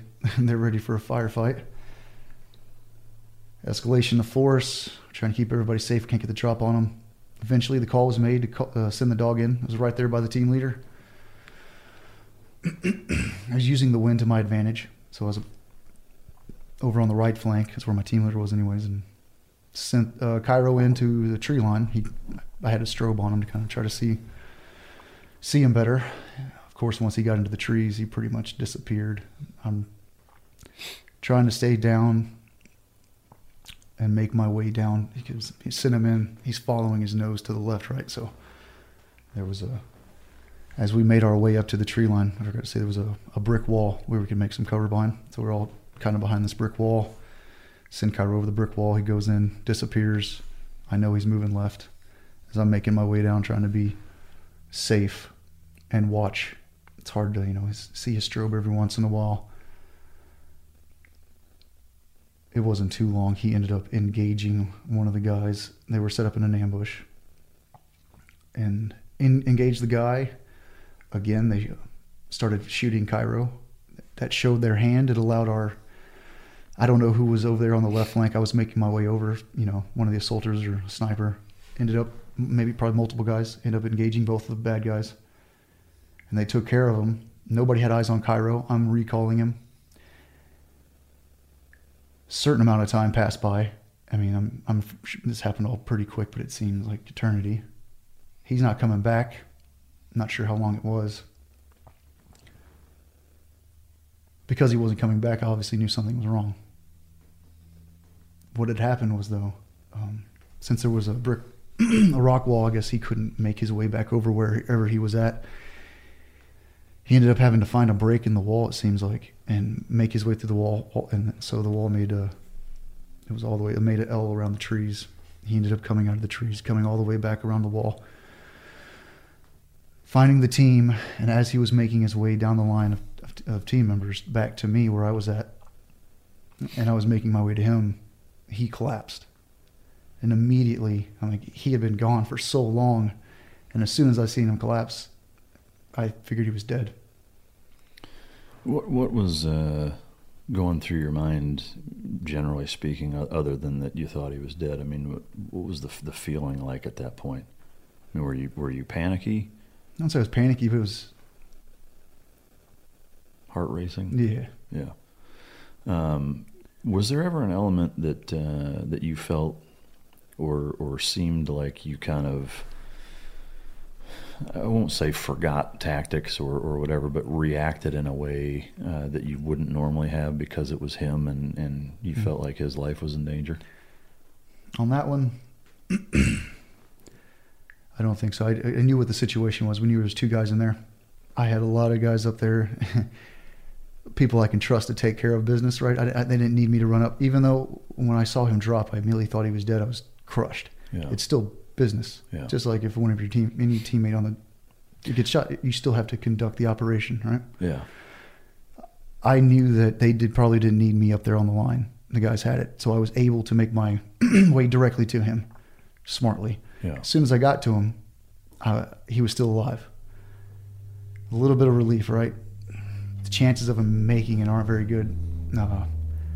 Call goes out over the radio. I let my team leader know. I let the whole team know. I start pulling out his blowout kit, all of his medical supplies. And this happened quick. As I'm tearing open the bag, getting the gauze out, ready to find the holes and start stuffing, one of the medics on the team ran back, and it was perfect timing. I had just torn open the bag, I got the gauze out, and he just shows up, and I start handing it to him. I start handing it to him, and he's actually tearing the packages open. As he's tearing the packages open, I'm taking Cairo's vest off and putting Cairo's muzzle on. I put his muzzle on just in time for him to start stuffing. Like, it just all happened. It just flowed so well, and I'd say he saved his life. I'm like, maybe I wouldn't have been so fast getting that gauze out, getting his vest off, stuffing. I probably wouldn't put a muzzle on, just stuffing those holes, and to have him come back and he knew what he was doing. He went to 18 Delta. It's good teamwork, I took his vest off, got his muzzle on just in time as he's stuffing that gauze in him. Cairo was mostly chill, surprisingly, considering he was shot. He was shot through the front of his chest. I think he was stuffing gauze in that hole and slid his muzzle on. He yelped once and kind of hit him with the side of the muzzle. So considering there was a hole in his chest, he took the pain pretty well. Yeah. He was shot also through the leg, and we were thinking that's why he couldn't get back over the wall. The biggest thing we were concerned about was the hole in his chest. As all that's happening, the team leader at the time, or the head shed at the time, had called the bird in, Casevac bird, medevac bird, whatever you want to call it, to pick up Cairo and get him to medical attention, just like any teammate. Even though he's a dog, he was the only one wounded. And those pilots, we're still in a gunfight. Things are still happening. They flew in no problem just to pick up Cairo. Yeah. Once we got back to base, the medical staff, we didn't have any vets. It was surgeons working on him. They did a great job. Once we were able to, they got him stabilized. And once they ended up getting him stabilized, we flew him to Bath, Bagram, and then that's where we had the vets do their job. And yeah. Yeah, it gives me fucking chills hearing you tell that story in so many different ways. The efficacy of how amazing the dog is in terms of their ability to do what they do to augment us. Your unit's ability to fucking take care of business so seamlessly, both in neutralizing that threat, not neutralizing the dog, because that's fucking dicey. For those of you listening, think about that. It's at night. That's what I was saying. Probably a sniper. Yeah. Either way, it's at night. Either way, it doesn't have to be. Yeah. The fact is that a dog is biting 2 guys in a tree line at night on night vision, and they have the ability to kill those 2 guys, not the dog, and then you guys rush in, save the dog, the helos come in, pick the dog up, you guys continue. Were there other things happening gunfight wise while the helos came in, and were you guys still doing stuff or just kind of maintaining? The guys were still going at it. Yeah. They didn't know everything was clear. Yeah. They had showed their hand. Yeah. I'm sure they were still working it. Yeah. Yeah. But, so that you guys are still, in the middle of an active operation. Right. Helos come in, pick the dog up. You manage to save the dog, not lose any of your guys, take those 2 guys out. To me, all of that stuff, there's so many fucking components to that story that say so much about that unit and its ability to be so incredibly fucking and impressively effective. My hat's off to you and your guys, man. That's truly fucking remarkable. And if you don't get chills listening to that, go fuck yourself, and choke yourself while you're at it. Because that's just a fucking incredible story. It's I mean, I don't even know what to say past that. I appreciate you sharing it. Thank you. It's fucking crazy. And you know the deal. Just it all goes back to the amount of training. Yeah, it was an honor to be there with the guys that I was with. Yeah, no, it's remarkable. Yeah. So I guess one thing I was curious of when you were talking about when you first came up on him, was he shocky to the point of not really recognizing you? Was there a tail wag at all? Did he seem relieved that you were there? Or was... I think he was just laying there. Yeah. He just, and I obviously never see a Malinois or lay and chill. He was shot. Yeah. His tail wasn't wagging from what I can remember, but things were pretty hectic. I wasn't concentrating on that. I was... Yeah, I guess I was just curious if you noticed him, recognizing you coming up at all, or if it was just... I'm sure he did, but I don't remember his tail wagging. I'm sure seeing me probably helped ease him. Yeah. One thing, just again for the listener, I know the different elements of it, but in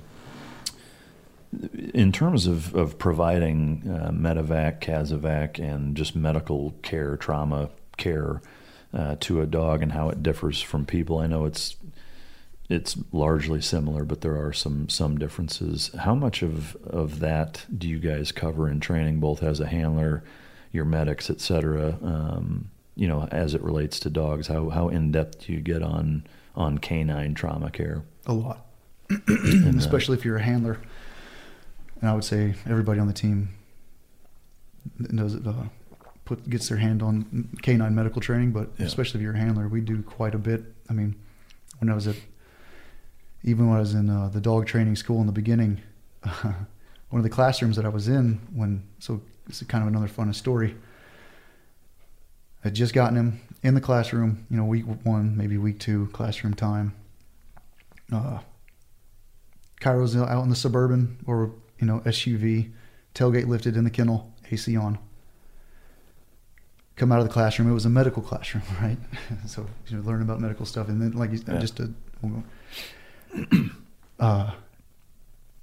come out of the classroom, and his cage door was about 6 feet away from the back of the SUV, just laying there on the ground. And I'm like, oh shit! Like, where did he go? And this is cop cars everywhere, other training going on. I didn't know, I was brand new. I didn't know what Cairo was going to do, and I kind of freak out for a second. Like, is he off attacking another officer with his dog, or getting in some trouble, doing something? Scared me real bad. I run over, and he's just sitting in the cage, chilling. It's like nothing happened. And I'm like, all right. He probably, what we're thinking is like, he probably ended up just breaking the door off. Yeah. He had to go take a shit. And he hopped back in the cage, and he's just chilling by the time I got out. But I guess that's just a funny kind of segue into medical. But we conduct quite a bit of medical training. Awesome. Is there, in terms of your 18 Delta or your corpsmen, your medics within the unit, do they do any specific canine, or they just use what they know and apply it? Like, do they go through some of the canine training with you guys? We do specific classes on canine. Yeah. Okay. Mm-hmm. Well, that's, like I said, it's truly remarkable.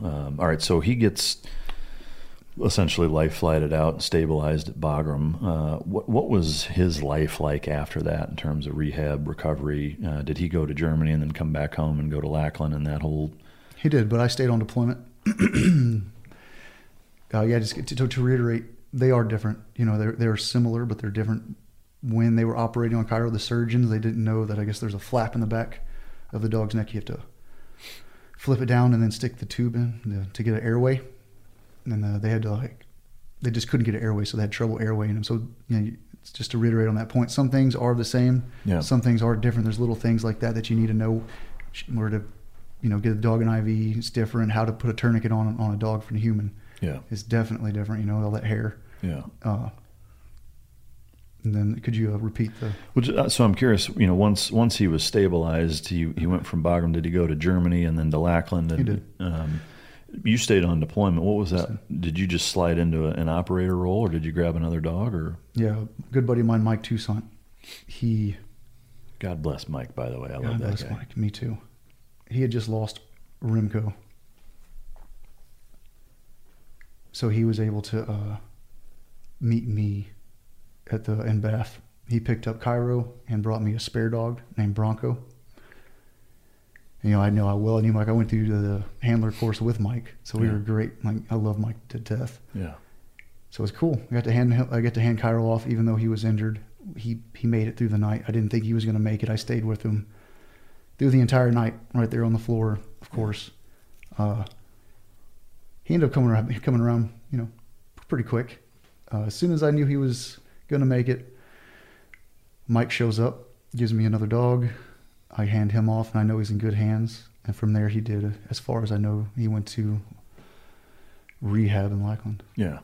Do you know the extent of his injuries now, after the fact, like what exactly was wrong? Obviously, getting shot in the chest and the leg is a big fucking deal, but do you know, was it a punctured, collapsed lung, or what? Do you know what all he sustained?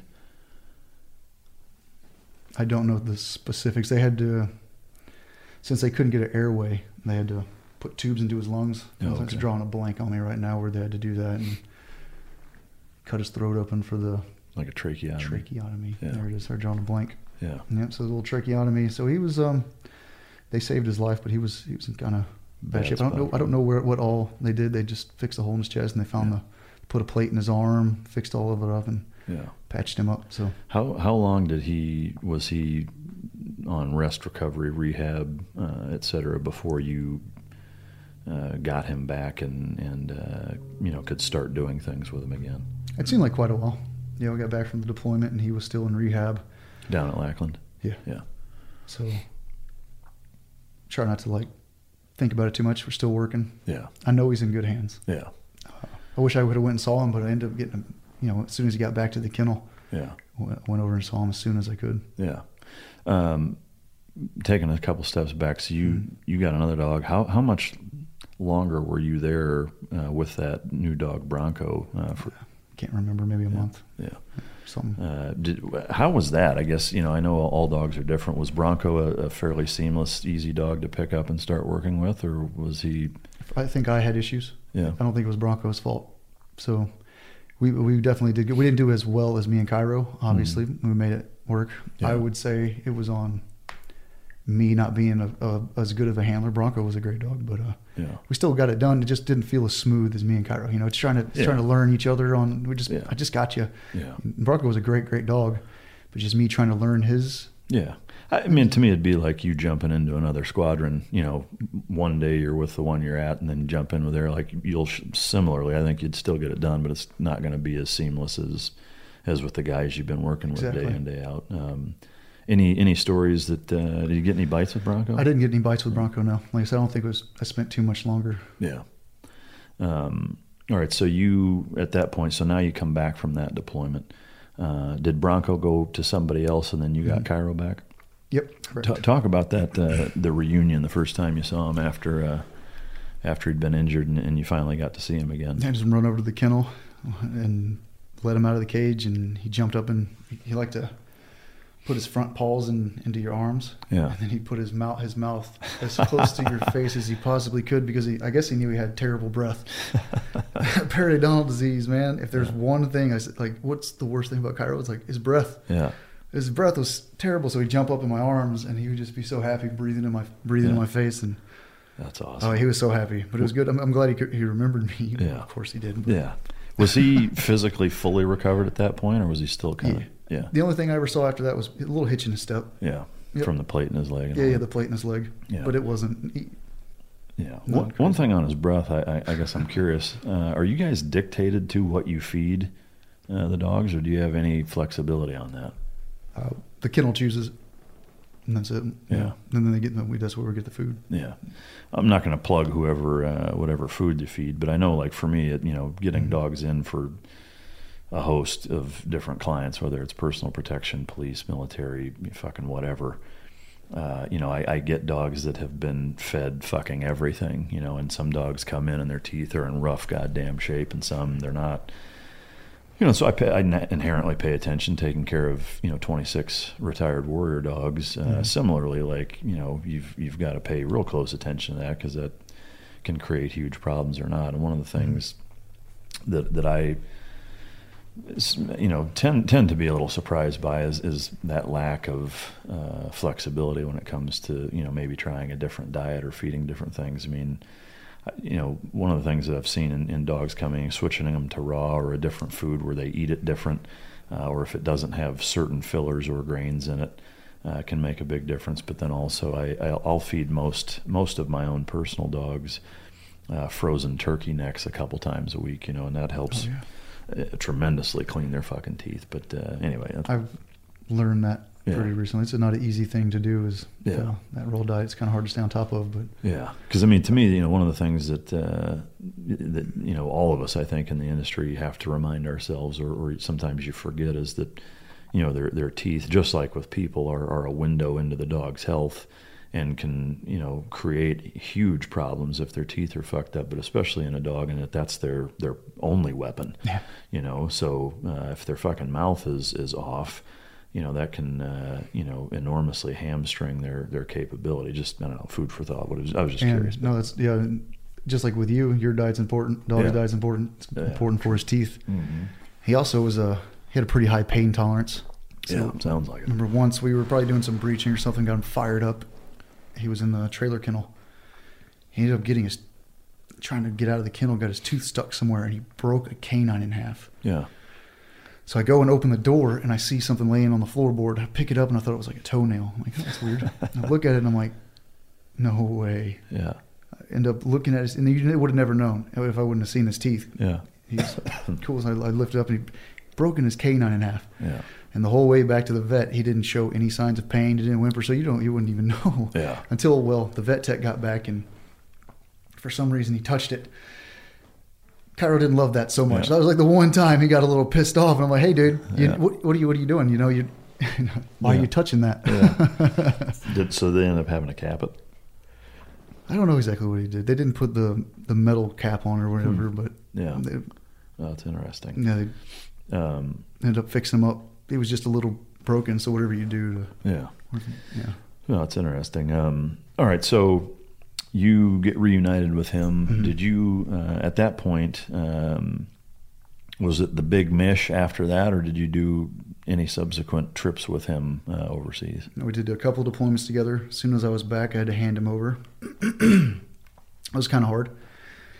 It was good to be going back to being an assaulter. Having a dog is a big responsibility. If you're not utilizing the dog, you're kind of a babysitter. Yeah. Right? And not all the time the dog needs to be utilized. So it's good to be back, being an assaulter. Yeah. But it was hard giving him up. Mm-hmm. So you had to give him up to another handler? Or no, he was going to be a spare dog. And the person that I was giving him to, every handler in the squadron was awesome. Yeah. He was staying in the squadron. Okay. And I knew that he was going to be well taken care of. I can go visit him. Yeah. I'd see him here and there. So it was hard to, give him back, but I knew he was in really good hands. Yeah. It was good to be back to being an assaulter. Ended up going to free fall jump master school out in Yuma. Which is everybody's wet dream. Oh my goodness. I was on a dive trip down in Florida, and I was loving it. It was so much fun. My team leader calls me on breakfast, and he's like, "Hey man, I got good news. It was one of my best friends, Nick Check. You and Nick are going to free fall jump master." And I'm like, I like a lot of the trips. I loved that trip. I was not happy. I was like, I want to go to free fall to be, build, get that knowledge. But I really don't want to leave this trip right now. Yeah. Man, I love it. They broke the trip and sent me in the middle. Like, come on. Yeah. But it's, you got to go. You got to get to feel that. You got to get that check. Yeah. It's, no pun intended. Yeah. So I went to free fall jump master, left that awesome trip. I was like, all right, at least I'm here with one of my best friends, even though he's kind of an asshole. I'm just kidding. I get to love Nick to death. Yeah. At least I'm here with one of my best friends. There for a couple of days. I think, what is it, a month? I didn't have to stay. I haven't been to that. Okay. But. Well, about 2-3 days in, I get a call from my team leader. He's like, "Hey man, check out of free fall jump master and go purchase a ticket, go turn into a rental car or something," or they had already purchased a ticket, and go get on a plane and come home, grab Cairo tomorrow morning and show up. I'm like, all right, this is weird, but cool. Something's happening. So I'm like, I go up to Nick. I'm like, "Hey buddy, did you get the call?" And he's like, "Mm-mm." And that was really weird. It's like, Nick, he was way better than I was. I'm like, why am I getting called back and you're not getting called back? And it's like, oh, well, maybe it's just the dog thing. I was like, well, then why wouldn't it be everybody? It's just a little weird. I'm like, all right. So you knew for sure it was something real? Well, no. I was just, why are we getting called? You spin up on stuff all the time. You never know what's going on. But it was just weird to me, like, you're calling me back, but you're not calling him back. So it's a little different. Show up, I'm just happy. Like, sure. I'm like, haha. I got out of the shit sandwich. Good luck stuck here by yourself. He ended up getting me back. The next day, well, actually, it was kind of a pain leaving the school. I guess I went to the guys running the course. I'm like, hey, I got to go. And they're like, what do you mean? Like, I got to go. I got called by my boss heading back. And he's like, well, you got to go talk to this person. I'm like, all right, I'll go to the building. And he's not there. You know, I didn't know what was going on, but I was like, I got to get back. I'm like, I don't have time for this. I think my flight was pretty quick. And I'm like, I just kind of took off. I was like, I told somebody there, was like, hey, you just called this number, call somebody. So I just kind of took off. Yeah. And then, so once I get back, he got me back the next day in class. The instructors, I guess, like, or maybe it was the students, like, hey, where's your buddy at? And he's like, oh, he quit. Like, oh man, that's great. good. You got me good, man. That's awesome. All right, so you go back. What was that like? That whole spinning up process. Like, once you got back, I mean, you know, out of my curiosity, and I have no doubt everybody else is. Can you kind of walk us through that process of going through that, like, step-by-step, process of how that worked? I'm Nick, the host of the UFO Chronicles podcast, with first-hand witnessed accounts of the strange and unexplained, covering UFOs, cryptids, conspiracies, and the paranormal. Real people, real encounters. So come with us on the journey into the unknown. UFO Chronicles podcast is available to listen to on all apps. I'll see you soon. Yeah, I would say what comes to mind is when I got back, it was just a little different. There was only a certain amount of guys, so it usually wasn't normal. Went into the conference room and no detail was given. It's kind of general, we're doing something. So cool. We were really busy, obviously. Yeah. Stuff like this happened all the time. Obviously something was going on, but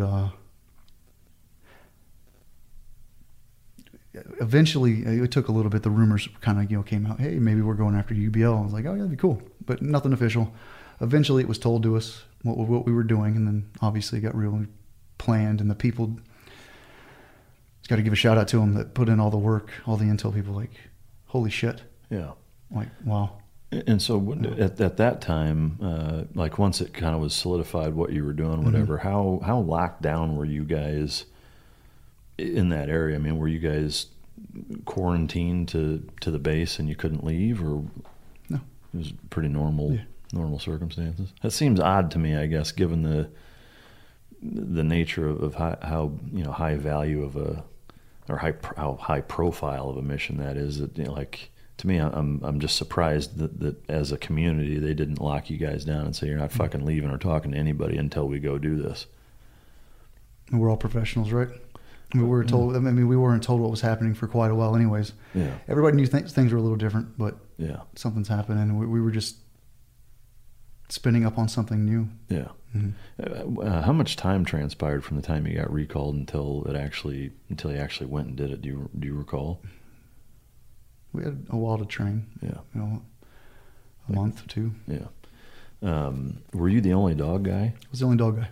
How did that? Do you have any idea how that transpired? I mean, why they picked you, other than you're a good dog handler? I mean, like, did you ever talk to anybody about that?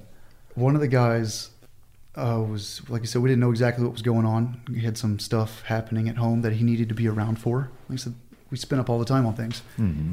So he was just like, hey, I got to take care of some personal stuff. Like, not an issue. Cool. We flexible. We'll call back in Will from Free Fall Jumpmaster, and I just got back from deployment. I guess the guys thought I was a pretty good handler. Yeah, well, enough to join the team. Yeah. I would say it's probably a fair assumption. So that's kind of how it happened. Yeah. I'm curious. I mean, is the guy that handed that off to you, was he pretty bitter about that once he found out? I don't know. I don't ever bring that up. I love that guy. And I don't bring it up. Yeah, he hasn't either. I mean, it's never. I don't want to talk, just in case. Yeah.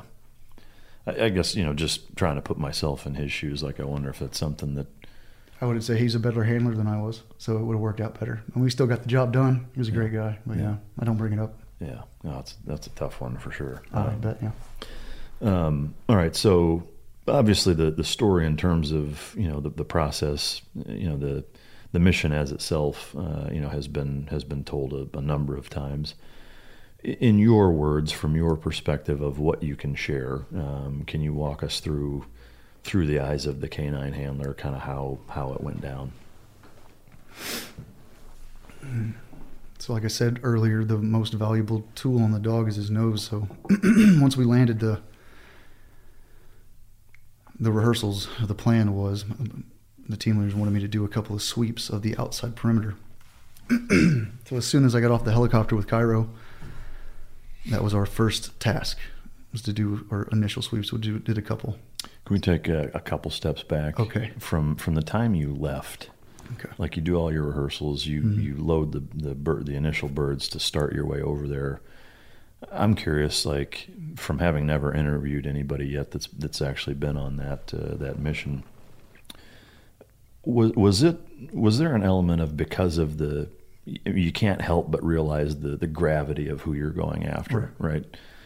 In terms of going through your mind, I noticed you pretty casually skipped over that entire process. I mean, was the entire team that fucking dialed in and hardwired to where it legitimately was like, yeah, I'm not, it's just another fucking mission? It's just another mission, just who we're going after is different. Yeah. You better be. If you're not that dialed in, you go away. Yeah. That's why I say I'm very fortunate to be there. I'm glad I was able to keep up with those guys. Yeah. It's a tough place to stay at if you're not operating, so it's it was just business as usual. And we were like, that's why when the helicopter crashed, nobody skipped a beat, not even the helicopter pilots, you know what I'm saying? Everybody just flowed and we made it work, and the guys crushed it. Yeah, yeah. Like, he was put in so much work. That's our life. Yeah. No, it's impressive. It's impressive. It's very impressive. It really is because to me, like, there's a human element there that I think is impossible to ignore. And in having dealt with so many dogs over the years and realizing that the conditioning process that you are talking about for all of us is that, whether it's something as simple and benign as going from a primary where you pull the trigger and nothing happens and you transition to a secondary without thinking about it, and doing it so many times to where that just takes place and it's a reaction, not a decision. That's how I view dog training, is that, a dog is truly trained when the dog is reacting, not deciding, based on commands and what you're trying to get them to do. But, if you think about the level of human conditioning that has to take place for the group of you guys, given the gravity of the situation, to treat that mission as though it's business as usual, is truly remarkable. Because as somebody who sat as a senior in high school watching the Twin Towers and knowing that, so many years fucking later, after this elusive motherfucker has managed to evade us as a nation, dumping, God knows how many billions of dollars and man hours and resources and assets, and trying to find this guy to finally know where he's at, and we're going to go fucking take him out. It's still hard to imagine that not at least having some fucking impact. Of course it did. But of course it did. But every time we go out, it's dangerous, right? Yeah. Just the target is different. Yeah. Because nobody really expected to make it back either. So we all made sure our affairs were in order. You know what I'm saying? Guys wrote letters to their families. Yeah, more so than normal. More so than normal. So that was different. Who we were going after was just different. Yeah. But as far as anything else, nothing was different. If you're, we trained for more contingencies. Yeah, trained for a lot more contingencies. Who we were going after is different, and we realized the gravity, but the reason why the guys didn't skip. So think about going from a near-death helicopter crash, changing up the whole plan, the one contingency that we basically didn't come up with. You guys didn't skip a beat. Yeah. It actually worked out in our favor, right? So to be that smart on your feet, we trained so much and stuff. Like, it's impressive. Those guys, almost a near-death experience going after the most wanted, one of the most wanted people ever. Like, so, and they still, you got to be calm. They put in enough training. It didn't really even matter, right? You just conduct your business. Like, okay, so this happened, so this happened, so this happened. Okay. We all knew that we would put in the training together to, like, whatever happens, we're just going to kind of flow off each other, right? You know, just like you guys do, right? Yeah. Like I said, it's truly remarkable that's even possible. All right, so while you're flying over there, gravity of the situation seems to have less of an impact than I think most people would think. But so you land. Anything during the trip over, the infiltration, et cetera, that didn't go as planned, or that threw you off at all, or that was different than what you expected? I forgot to bring a chair. So you stood the whole time? Stood there. Oh, no, I sat on the floor with Cairo between my legs, and I got to sit there and stare at Rob the whole time, who was smart and brought a chair. Yeah. But as far as anything else, no. Yeah. It's pretty well, the helicopter, I guess the helicopter, we didn't even know about the helicopter crash until we kind of made it happen so fast. We were on our way around the side of the building, and we saw the tail end. I'm like, huh. That doesn't look right. That doesn't look right. He's like, hey, look, he's got a helicopter just like ours. What, I know there's been, an investigation, what happened, why it happened. What is your perspective on how it transpired and why? As far as what part? The crash itself. Lost lift. It was because of the walls and the aerodynamics or lack thereof. I would assume that's what they said. Yeah. Those pilots are just, man, that could have been a catastrophe, right? Yeah. Like, think about where that could have gone. Oh yeah, that could have ruined the whole thing. For that guy to land it, and then not only that, he's like, I'll fly that thing out of here. Yeah. That's how good those pilots are. Like, yeah. We're like, all right, man, we'll just, it's okay. Yeah. We got other plans, but those guys are awesome, man. Like, yeah, I'll fly that thing out of here. It doesn't matter. Yeah. Like, okay, you did good enough by saving our lives when that crashed. Like, cool, man. In afterwards, talking to some of the guys that were on it then, did anybody get hurt, or did they manage to control the crash enough to keep guys from getting fucked up? If guys did, they didn't complain about it. I'm sure somebody got hurt. Yeah. But it didn't take anybody out of the fight. Yeah. Not that I know. Yeah. I think even during, there was a couple gunfights on, obviously. Yeah. I think some guys took some frag on that or something. Yeah. Nobody talks about it because nobody really got physically shot. Yeah. If guys hurt themselves, like, either they thought it was a past injury or just kept it to themselves. All right. So you land, back to kind of your point of view. You land, and your first kind of role or responsibility is to sweep the outside. I'm assuming prior to guys entering. If you could kind of walk us through the mission as it was seen through you and Cairo's eyes. Yeah, we did our duty on the outside. We found that helicopter tail. Yeah. Once I felt confident with the sweeps, I started making my way to the inside. Found the main building, started doing sweeps on the first floor. There was a lot of glass on the floor, I remember, so I was having to lift Cairo up quite often. And no rough wear dog booties on that one. Yeah. Did our sweeps, and then it obviously goes more into detail in the book, and then made our way up to the second floor. Did our sweeps, didn't find anything significant, and I was just doing thorough sweeps. And I was on my way up to the third floor, and the call was made that, hey, I think I was talking to Rob. And yeah. It's like, hey, I think I got it. It goes into like more detail for sure, but yeah, it's like that was a great feeling. It's like, okay. Yeah. Yeah. Did it go from being surreal to being more of a real moment at that point? I guess at that moment it's like, he thinks we got him. I was like, okay, that's cool. It kind of like gets me excited, but not too much. Still doing our job. I'm just focusing on the dog looking for change of behavior, looking for explosives. We figured the house would be rigged to blow, or there's going to be some safe room, false wall. Something. Right. So I'm just focusing on him, and then I hear, I think it was talking to Rob. I said it first, and I was like, cool. I just got that guy. And then the call came over the radio, and then that was like, okay, it was official. It's like, yes, no matter whatever happens from this moment forward, like we knew we got it.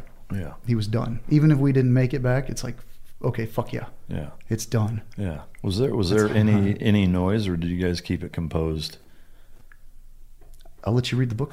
It's kind of embarrassing, honestly. Like, it's the first time I've ever done it, but I'll let you. It's a good a good little thing. We'll save that story. It's a good one. Yeah. But it was a great feeling. Let's just say that I've never done that before on target. We're professionals, right? Yeah. We're not there to celebrate and stuff, but that's a different story. It's a different story. Yeah. We'd get, like I said, even if we didn't know he wanted to die, but we at least knew when we had him. Yeah. Right. The mission was accomplished. Now let's get home. Let's get. Right.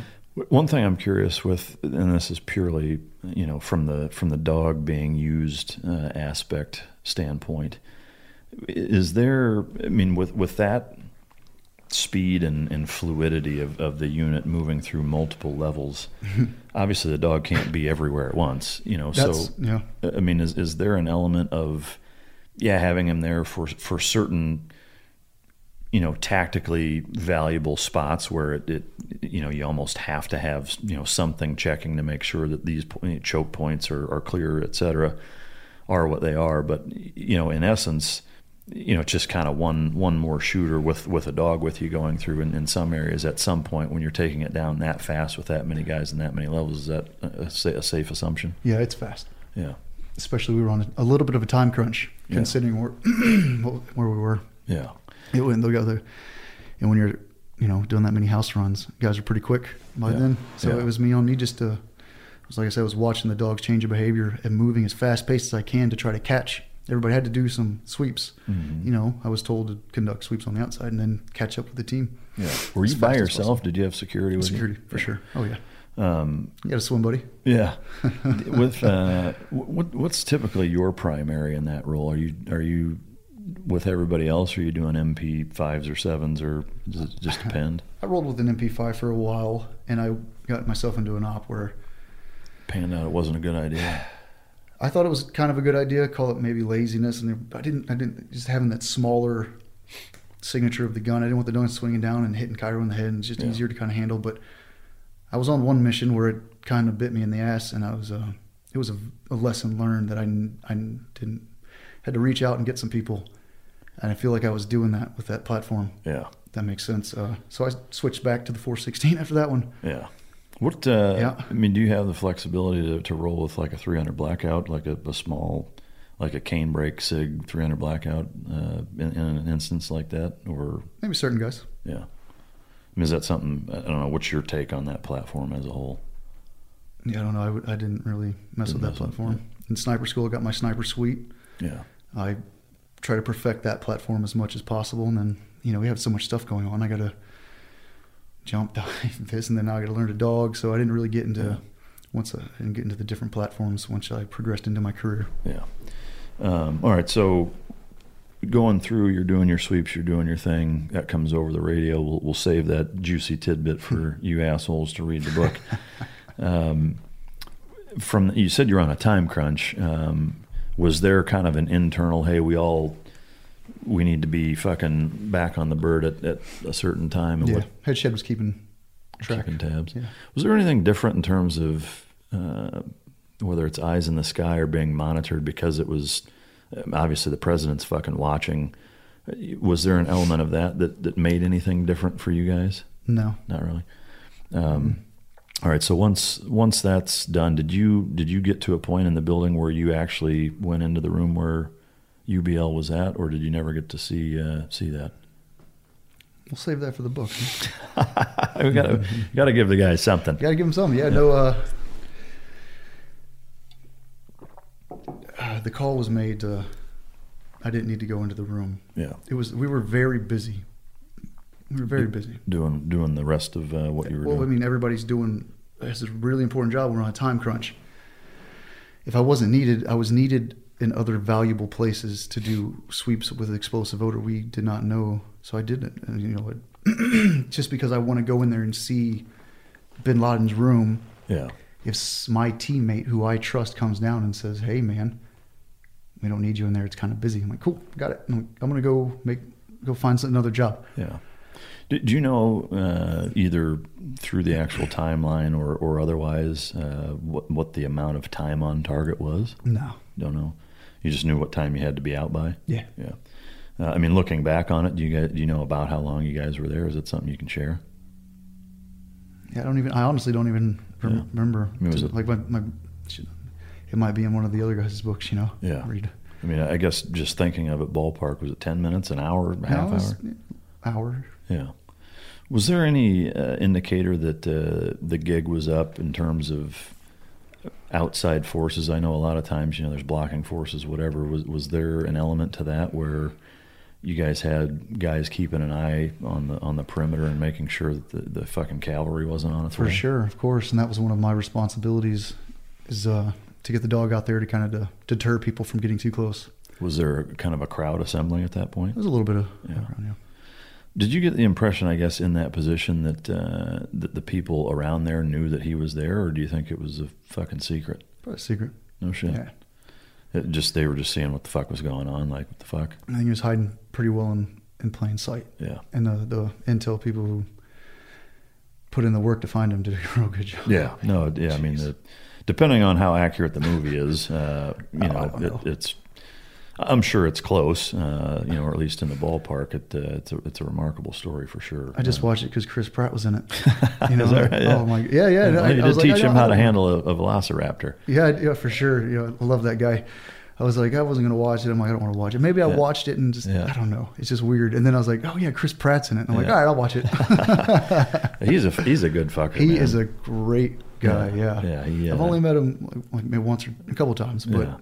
From what I can tell, he's a great man. Well, that just the support he has for veterans, and he does Murph most years, and right, seems to be like a fucking good dude that way. But like he reached out, like gave a shout out to the Brain Treatment Foundation the other day, trying to raise money. I'm like, thank you. Like that's awesome, dude. Yeah. That's a big deal.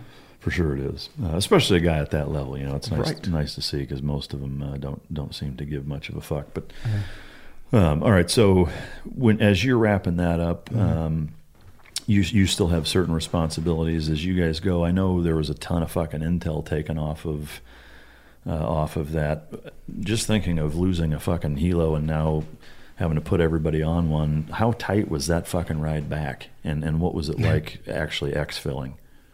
It was awesome. It was tight. I don't care. I guess the only thing that we really cared about was getting shot down. Yeah. But I put in I held Cairo. It was a tight fit. I held Cairo in my lap the whole time, uncomfortable. Yeah. But it was great, man. Like I didn't even care. Yeah. The other thing is like, hopefully I don't get shot down. Put it in my AirPods and I just try to listen to music. Yeah. What were you listening to? So here's a kind of funny story. So we had my Falco. I used to listen. I brought it. A lot of guys will read, on the airplane to kill time. A lot of guys sleep. I'd sleep a lot too, but I'd listen to music and I'd listen to "It's a Great Day to Be Alive." Love my job. I'm surrounded by like some of the best people in the world, like doing good things. I used to listen to that song all the time. Who sings that? The Great Day of Travis Tritt. Oh, okay. Right? Are you a country guy? Yeah, big country guy. Yeah. Texas, Southeast Texas. You? Not really, honestly. No? I mean, I'm from Iowa originally, I mean, for me, I've just never fucking gotten into it, there's for me, I guess I look at music more from like a motivational stand. Like I love to listen to music working out or walking, running, or if I'm working, doing shit outside or whatever, I always listen to music, but it's usually like metal or hard rock or nice, shit like that. I usually listen to your podcast. Is that right? No, I listen. I do. I listen to, I try to, instead of listening to music, every once in a while I listen to music. I'm trying to learn more. Yeah. My brain wasn't functioning there for quite a while. Yeah. I felt like I was slacking. So these days, if I'm not reading, I'm trying to put in a podcast. Yeah. Oh, that's fucking awesome. Yeah, you learn some good stuff, man. That's you have good. But so I'd listen to "It's a Great Day to Be Alive," and I'd always, Falco would always be there. Yeah. After he passed, it just couldn't listen to it, man. Yeah. Oh, get me. I'm like, you know what? I just couldn't. I just skip it. Yeah. On that plane ride, it just happened to come up, and I was like, you know what? And it was, if I'm going to listen to that song at any point in my life, it's probably one of them. Yeah. And I just tell you, I had Cairo in my lap, listen to that song, and yeah. It's good stuff, man. In trying to put myself in your guys' shoes, I can't even begin to imagine what that feeling must have been like. And I get it's even better being all packed in there on the way out after you successfully did it. You didn't lose any of your guys. You smoked the fucking bad guy. You took a treasure trove of intel. I mean, if you can try to put into words as you're lifting off, like looking at the compound, knowing what you guys just did, like how do you even encapsulate that into words? I mean, I really can't, man. Even the exfil was something out of a movie. We'll just leave it at that. Yeah. And then just see like how bad things could have turned out, and to sit there. I was just sitting on the wall watching this happen, and to watch these people operate at such a high level and make decisions like that, and not even raise their tone of voice. Yeah. Just hey man, do this. Ended up making a call or like saved like a helicopter from possibly going down again. It's like, man, just to watch that happen, it was like something out of a movie. Yeah. And then the helicopter comes in and picks us up, and I can't even describe. Like, yeah. I guess the best way to describe it, when we arrived at the hangar and we walked in, what I felt personally was like, we made it back and everybody's alive. Mm-hmm. Like, and we got them. Like, we got them, we're back, and nobody died. Like, yeah. Fuck yeah. Yeah, I mean, it gives me fucking, right. again, chills just hearing about it. I can't even fucking fathom what that feeling must have been like to go from being that high school senior and knowing that impact. Fast forward 20 fucking years, almost, or not 20, but a long goddamn time, 10 plus years. Mm-hmm. And all of the things that have transpired between 9/11 and when you guys got him. That was what, 10 years, 11 years? To me, it's such a movie-like poetic justice of events that transpired to make all of that happen, and it's an honor to sit here, with somebody that was on it and have you share that story. It's fucking remarkable. It's an honor to be able to tell the story. I mean, I appreciate it very much. I'm glad thanks for having me too. Yeah, no, absolutely. Sure. I am curious, from when you guys took off until you got back, how long of a fucking process, or how long did that take from lifting off to being back home? The flight? Yeah. It was a long flight home. It was over an hour. It was a good flight. What? And that, and back home being, you guys went back to Bagram? Jabad. Okay. And then from there, did you guys go straight back to the United States, or did you hang out there for a bit? It was fairly quick. Yeah. At that point, once you landed back, the hour flight, you get back, I mean, was there a sense of celebration at that point? Like, were guys whooping it up? And I mean, if we're being honest, like, we all knew it was a big deal, and it was like, but I didn't. It was like it happened quick. We got back quick. When we landed, I guess like everybody was there. Yeah. I was like, whoa, man. And it was like middle of the night. It was cool to see when the door opened. It's like, oh shit, everybody's here. Like, yeah, it's good to see the support. I mean, of course, it's such a big deal. Just. Do you mean everybody from the command, or even higher ups from there? No, just everybody from the command. Everybody that was basically that could be there. Yeah. It was cool to see everybody show up. Obviously, I mean, it was a big moment. It was just nice to see the support. It was like, fuck yeah, dude. Yeah. See everybody when we got back. It was awesome. Yeah. And then when you got back, share or not share, please tell me you fucking took something from there. But I don't care, fucking rock, something. I mean, we're so busy that I kind of wish I would have, but yeah, there's a lot of regrets I have. But I have a lot of good memories. I'm just happy to be able to be part of that. Yeah. Honestly, I'm just happy to be around the group of guys that I was around. Yeah. And to be able to participate on that, just because I didn't happen to maybe grab something, like, okay, fucking let it go, man. Yeah. Or like, I have stuff from the out that I wore. Yeah. And I have Cairo's vest. Well, I don't have Cairo's vest anymore. That's in the 9/11. I gave it to the 9/11 museum. At first, I was kind of selfish. Yeah. I was also not in a very good place, but it's like, no, I want to keep this. Somebody had kind of brought it up. And then I guess once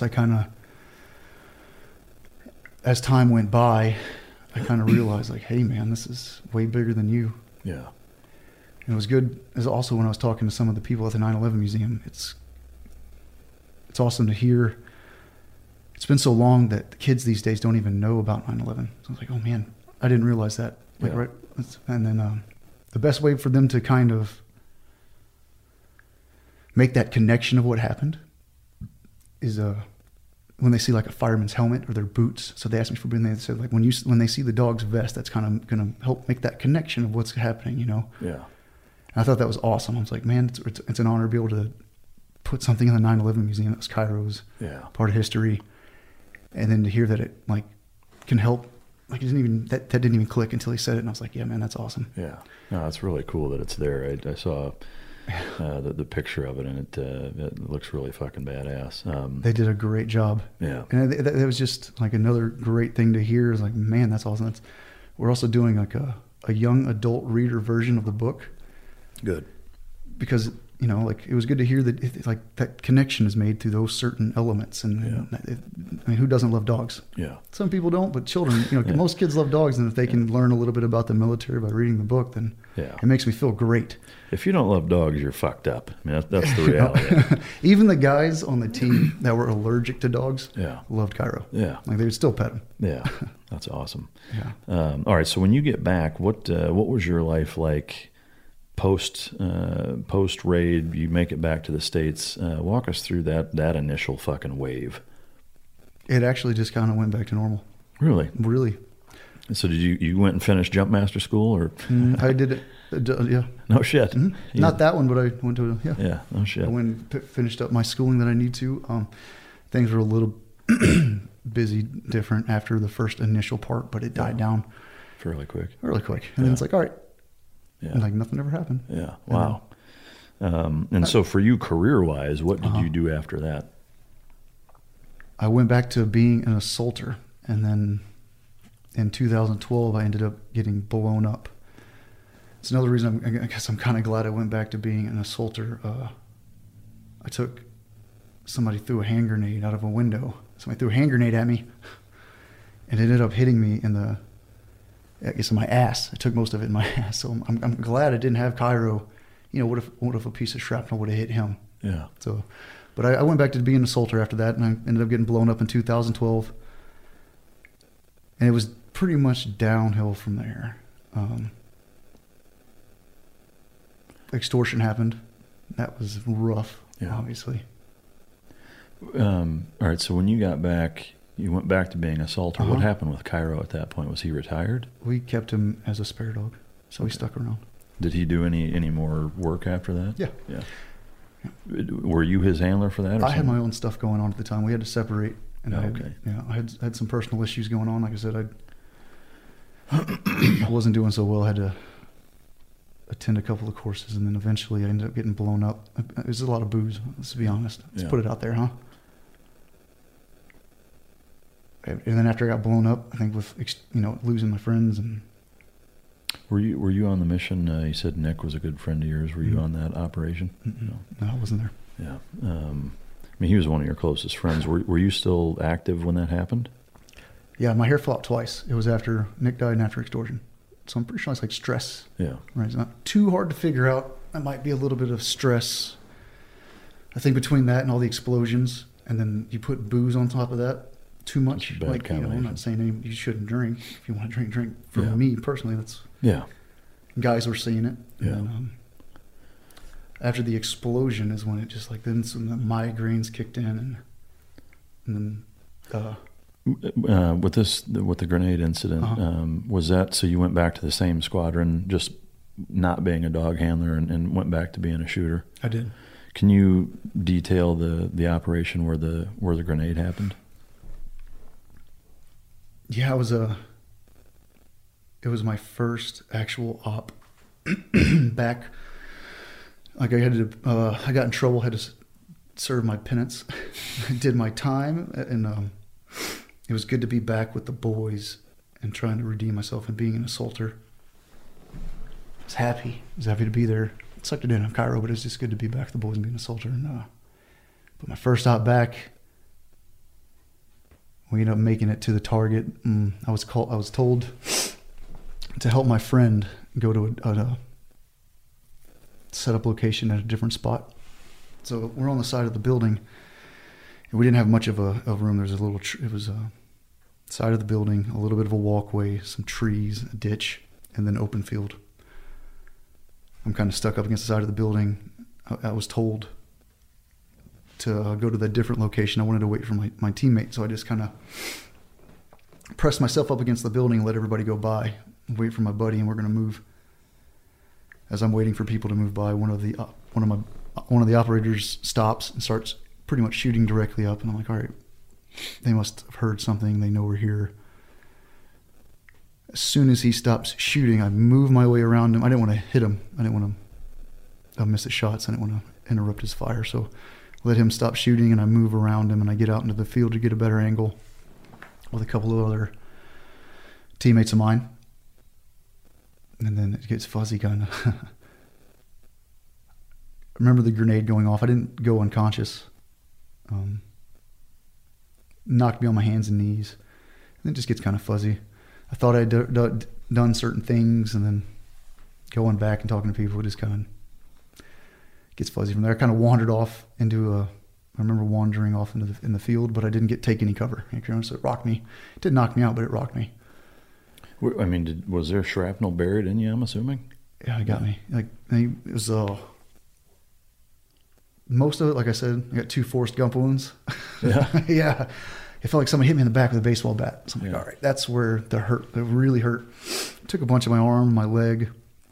And then what really made me nervous was that the shrapnel in my face was, how your face can bleed, was causing me to bleed in my face. And I'm like, I knew the grenade blew up behind me, and my back hurts, really hurts. So that's obviously. But why the fuck is my face? Why the fuck is my face bleeding profusely?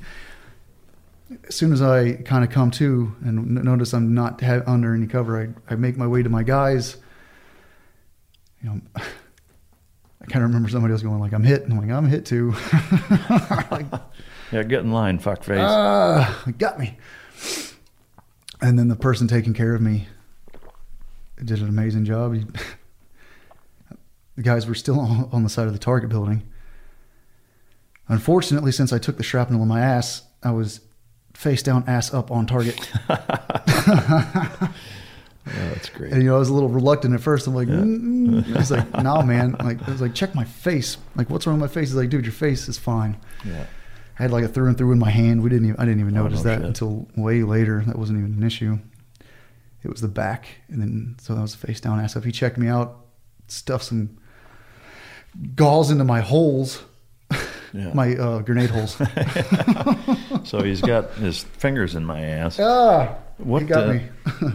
So was it all grenade shrapnel, or were there other pieces of shrapnel of other material from the explosion, or do you know?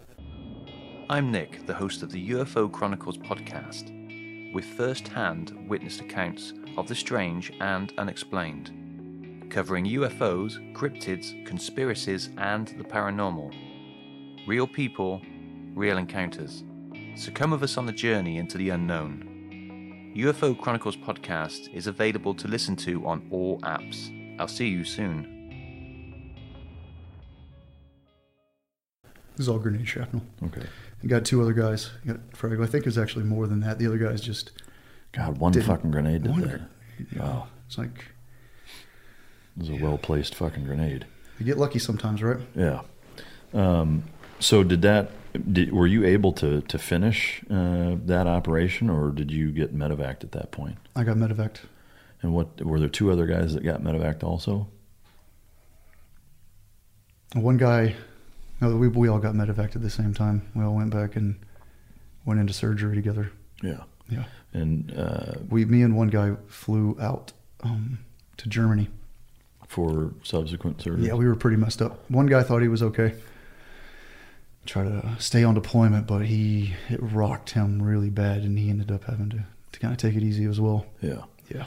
Were any of the injuries sustained from that specific mission beyond shrapnel? I mean, did any of them do any significant damage, like life debilitating damage? My lower back. Yeah. It's not like life debilitating. I can't complain. There's guys out there with way worse injuries than me, but I would say from the grenade injury, the head, but as far as like the head, obviously, like the concussion, like TBI, we can cover that. We can talk about that as much as you want. As far as like other hurts, like my lower back. Yeah. A little here and there. Is there any shrapnel still in you from that? There's some, actually, yeah. Over here, there's a big chunk of my right butt cheek somewhere. Yeah. Most of it would eventually come out, and I'd sit there and pop it out in the shower. Oh, shit. Yeah. Is it not that painful? No. Not really? Do you save it? I asked the doctors to save my ass shrapnel. Yeah. They just forgot. They forgot. Or something. I don't know. It didn't happen. But I mean, the pieces that you pick out yourself, do you bother saving them or you throw them away? I don't think I still have them. I have a bunch of Cairo stuff I would keep as far as my own personal stuff. I kind of was slacking on it, maybe. Yeah. Yeah. So when...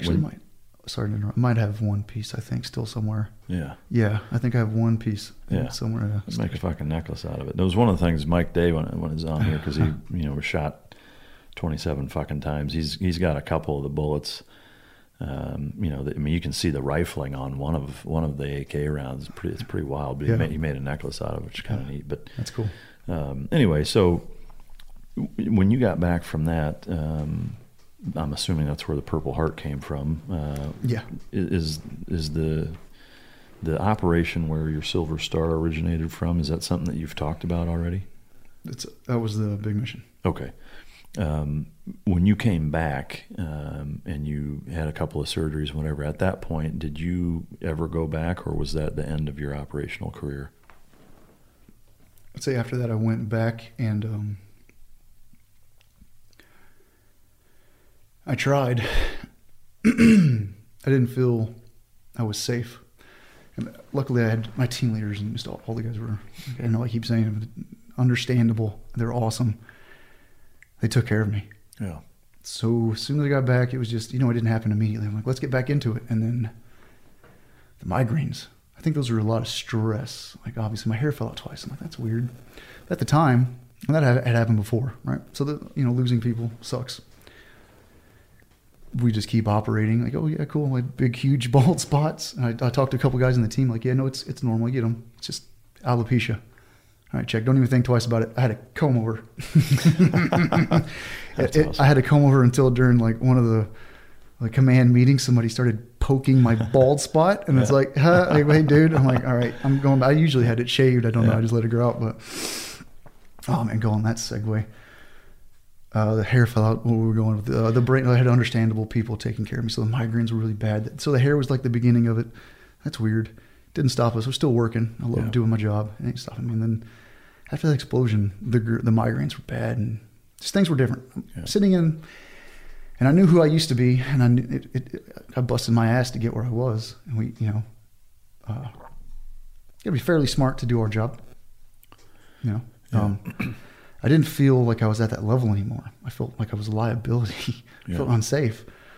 I tried to jump back in, and it's just like with the migraines, what if I get a migraine on target or something? Was it just migraines, or was there like a cognition aspect where you just felt slower? 100%. My short-term memory and all that stuff. So I would be sitting there looking at guys, and even still to this day, I still have trouble with it, but I've gotten help here and there. But I would be sitting there, and I remember who I used to be, and going through training, picking things up fairly quick. I was looking at one of these guys. He was like running a trip, he's getting his black belt in jiu-jitsu. He's about to be a team leader, taking care of a family. You do 6 things, and I couldn't run one trip. I did. I put it together, but it's like, what is going on here? It took me forever, and then I get the migraines, and I'm like, it was frustrating. Yeah. And then luckily my head shed was just awesome. They would allow me to go home. I was like, hey man, I got another one, even on training trips. Or even if I didn't, even if I was trying to suck it up, he would call me over and hey, go home. All right. And was it at that point that you made the decision, I gotta fucking go do something else? Or did they I had sat down with him. I think it was a hard decision, but I was like, hey man, and he knew it. Yeah. It's time to move on, to get help. Yeah. And so we started doing the NICO thing, and I know a couple other guys that have done that. Actually, the guy that you just met before we started here has been through that and has told me a little bit about it. I haven't. It seems like one hell of a program that I wish all guys had access to. But can you talk a little bit about that? Yeah, I agree. I think everybody should get should probably go through before at some point, maybe to get a good baseline of where you're at, or some kind of test. And then the actual facility was great. It was I didn't know what was going on. For the listener, can you just kind of say what it is? I'm sorry. What NICO is? It's the National Intrepid Center of Excellence. It's up in Bethesda, Maryland. And basically, I didn't know really what my issue was, but it was a big group of amazing people, doctors, that you spend a month or two up there. I can't remember exactly how long it was. And did they uncover anything in terms of, you're like, holy shit, I didn't realize that? I was just trying out a whole bunch of different modalities. I think it was like, they did some yoga, some dog therapy, different and then they just ran some tests on you to see it's just there. You see different doctors. So you all go to one place with a bunch of good people, and so you don't have to it takes forever to go here and go to Portsmouth to get this checkup. It was nice just to go to one place. One-stop shop. Knock it all out, and they do such a good job there. They take care of you. You try all these modalities out because, everybody's different. Something that works for me might not work for you, right? So it's like a gambit of things to try out. And, I wouldn't say so. Going through all that, it might have helped. It was good to get the paperwork done to kind of see what's going on. Yeah. The people, they were great, and I learned a few things, especially about breathing. So my first introduction into breathing. Yeah. I was like, okay, listen to that. They had a little omega wave, maybe, just to kind of get you into the right state through your breathing exercises, which I think is a huge deal. Yeah. So you learn a couple different modalities, so that was very beneficial. But getting out, was on a lot of meds. Was that part of your just getting out process, or did that dictate the fact that you got out? I was trying to stay in. I was trying to see what was wrong, and all right, what's with the migraines, but then try some different medication to get them to stop. I think it was just stress. Yeah. I think over time, I just needed to calm down. My hair fell out twice. Calm down for a minute. Yeah. Were the results of the NICO process, did that solidify your separating from the military? Yeah. It was time. Yeah. I knew something. Well, I was going to try still, but I'd already accepted. When that sit down with my team leader was like me, it was like, yeah, that was hard. Yeah. Once I'd done that, was he frank with you in that case in terms of not a come to Jesus, but leveling with you and being like, look, man, I love you, but you're not the same. Yeah. They had talked to me before. Yeah. It wasn't the first time. Yeah. Yeah. So then we went and they put me through everything. I had multiple treatments, the ganglion block a couple times. You ever heard that one? Mm-mm. Ganglion block. Yeah, you stick a needle into your neck, into a bundle of nerves, and I don't quote me on this. Yeah. On the record. Basically, it's supposed to help you with your autonomic nervous system. So it's supposed to shut down. What is it? So it's your fight or flight. It's supposed to shut down your fight to calm you down for a little bit. Yeah. And but basically, I stick a needle into your neck, into a bundle of nerves, and it's supposed to kind of hit. It's like a reset. Obviously, you can Google it and do some more research, but I thought that was beneficial. I think some things wear off. Yeah. I think it was very good. I think it was great. It helped me at the time to kind of calm down. True. Ended up getting it again, and I don't think it was as beneficial. Yeah. But it's fine because there was other modalities I was trying, and then I went to NICO and I started learning about breathing. It's been a long journey, getting out. Yeah. So I'm going to go through that transition, then getting out. I was in a bad place, like I said. I think we were talking about this earlier. I got up to like 250 pounds, and I was basically drinking myself to death. Yeah. What were you drinking? Was it a gamut of things? What you got? Yeah, just whatever. Mostly booze, just to try to kill a gallon of booze a night. Yeah. Probably not too healthy. Were you back where you grew up at this point? Or where were you? When I got out of the military. Yeah, when you initially separated, and then where did you go from there physically? I took another job in Alabama. It was a terrible idea. I was not in the right headspace. I just wanted to work. I was like, I'm fine. Yeah. Which I guess it's another one of my messages of I thought I was fine. And if I look back at it, I was like, no, I should not have taken that job. Yeah. I basically drank myself out of that job. And then I went secluded. And then, one of my best friends basically drank myself out of that job, Wasn't doing great. I got up to like 250 pounds. Moved back in. I wanted to go back with my family, but I was, staying at my mom's house and my dad's house. I just was not functioning still properly. I'm like, something is off. I'd be like, this isn't funny. He's sitting there staring at the wall. I'm like, at my mom's house, like, what is going on? It's your brain. You can't put your finger on it. You just know something's not right. Something's not right. Yeah. It's like, what the fuck? It's like, I used to be a SEAL, and now I'm like, I'm not doing so good. Yeah. Did the time before where you said you got into trouble and you came back as an assaulter without the dog and had to prove yourself, can you share that? Did that have anything to do with drinking too? Yeah, it was just drinking. Just drinking. Has that been something that has plagued you prior to that, or was it as the stressors of the job kind of wore on you that you ended up turning to that a little bit as a deflection? I mean, we all, in the teams, you drink. Some guys drink quite a bit. It's a good way to bond and build that camaraderie, go out and have a good time. It wasn't that anymore. It was going out and having a good time to... You needed it. Yeah. Yeah.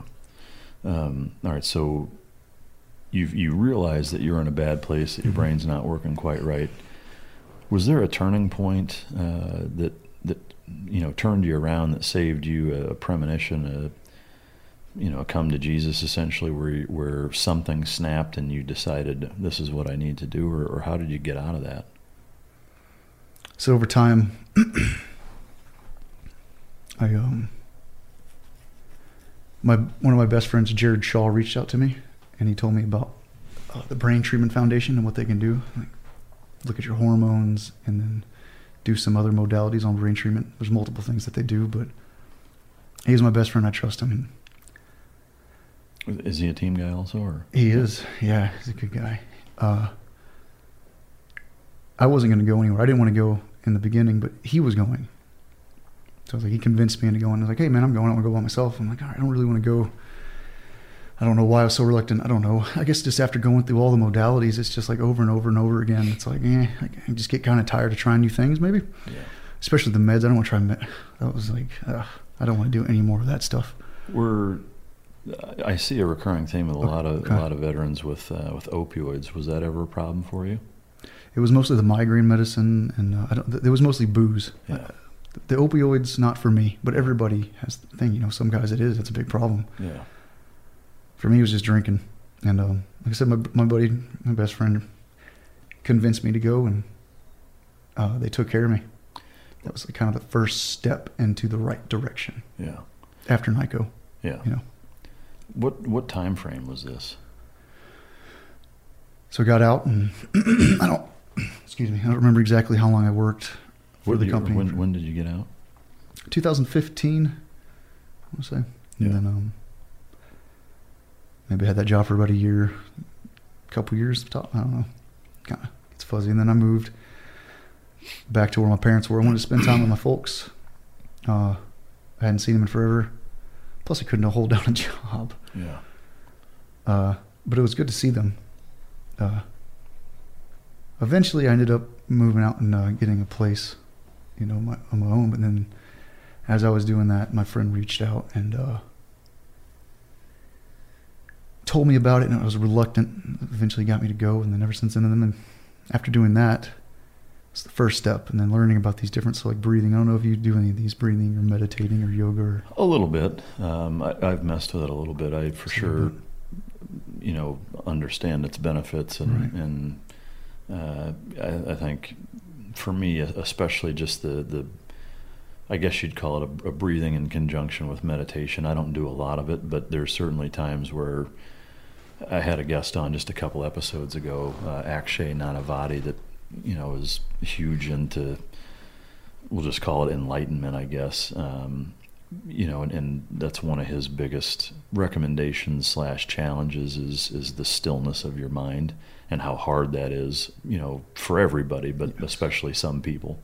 And I think, the more driven and, egotistically aggressive a lot of us are, the harder it is to sit there and legitimately think of nothing. It's almost fucking impossible. And so practicing that, you get better at it, and it calms your mind, which calms everything else. And so certainly familiar enough with it to understand its benefits, and have dipped my toe into that water a little bit. But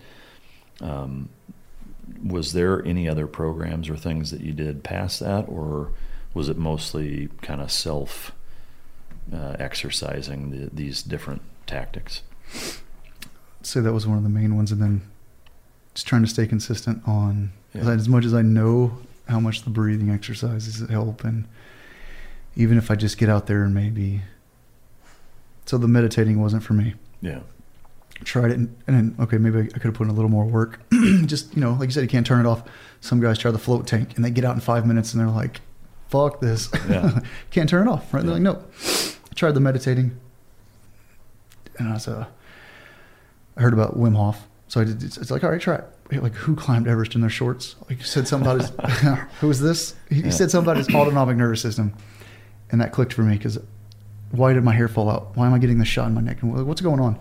That had been brought up multiple times. Something's wrong with my autonomic nervous system. I hear him talk, and after hearing that he climbed Everest or something, like, I'll pay attention a little bit.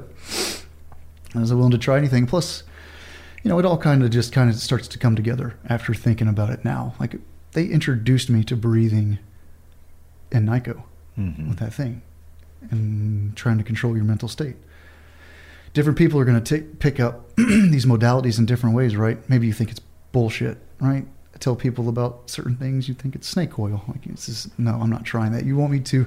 I'm a Navy SEAL. You want me to go breathe and meditate and do some yoga, and I'm good, right? But it's not true. And I guess maybe like even intermittent fasting. One of a very good friend of mine, I can specifically remember him telling me, man, like, you ever tried doing this? It was basically intermittent fasting.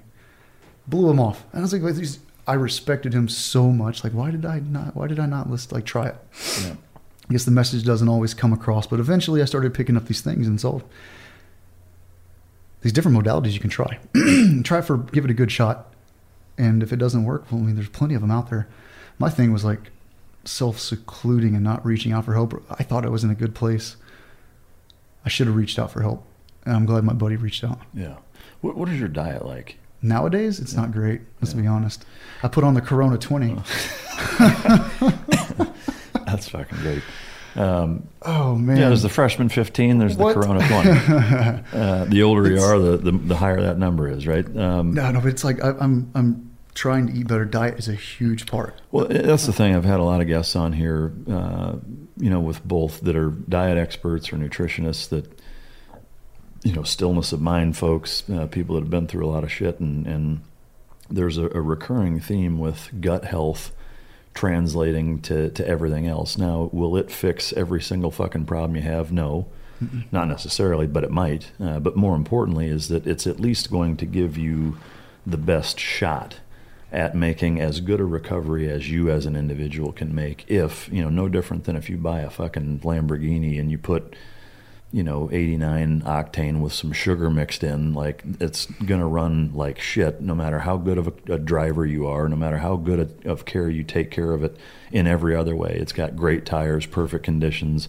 phenomenal driver, all of the mechanical systems are functioning perfectly, but you're putting shit fuel in it, it's going to run like shit, and your body's the exact same way. And especially when it comes to guys, that have TBI and other, sympathetically detonated issues as it relates to either their mind or their CNS or a bundle of nerves here or there or whatever that have sustained external damage.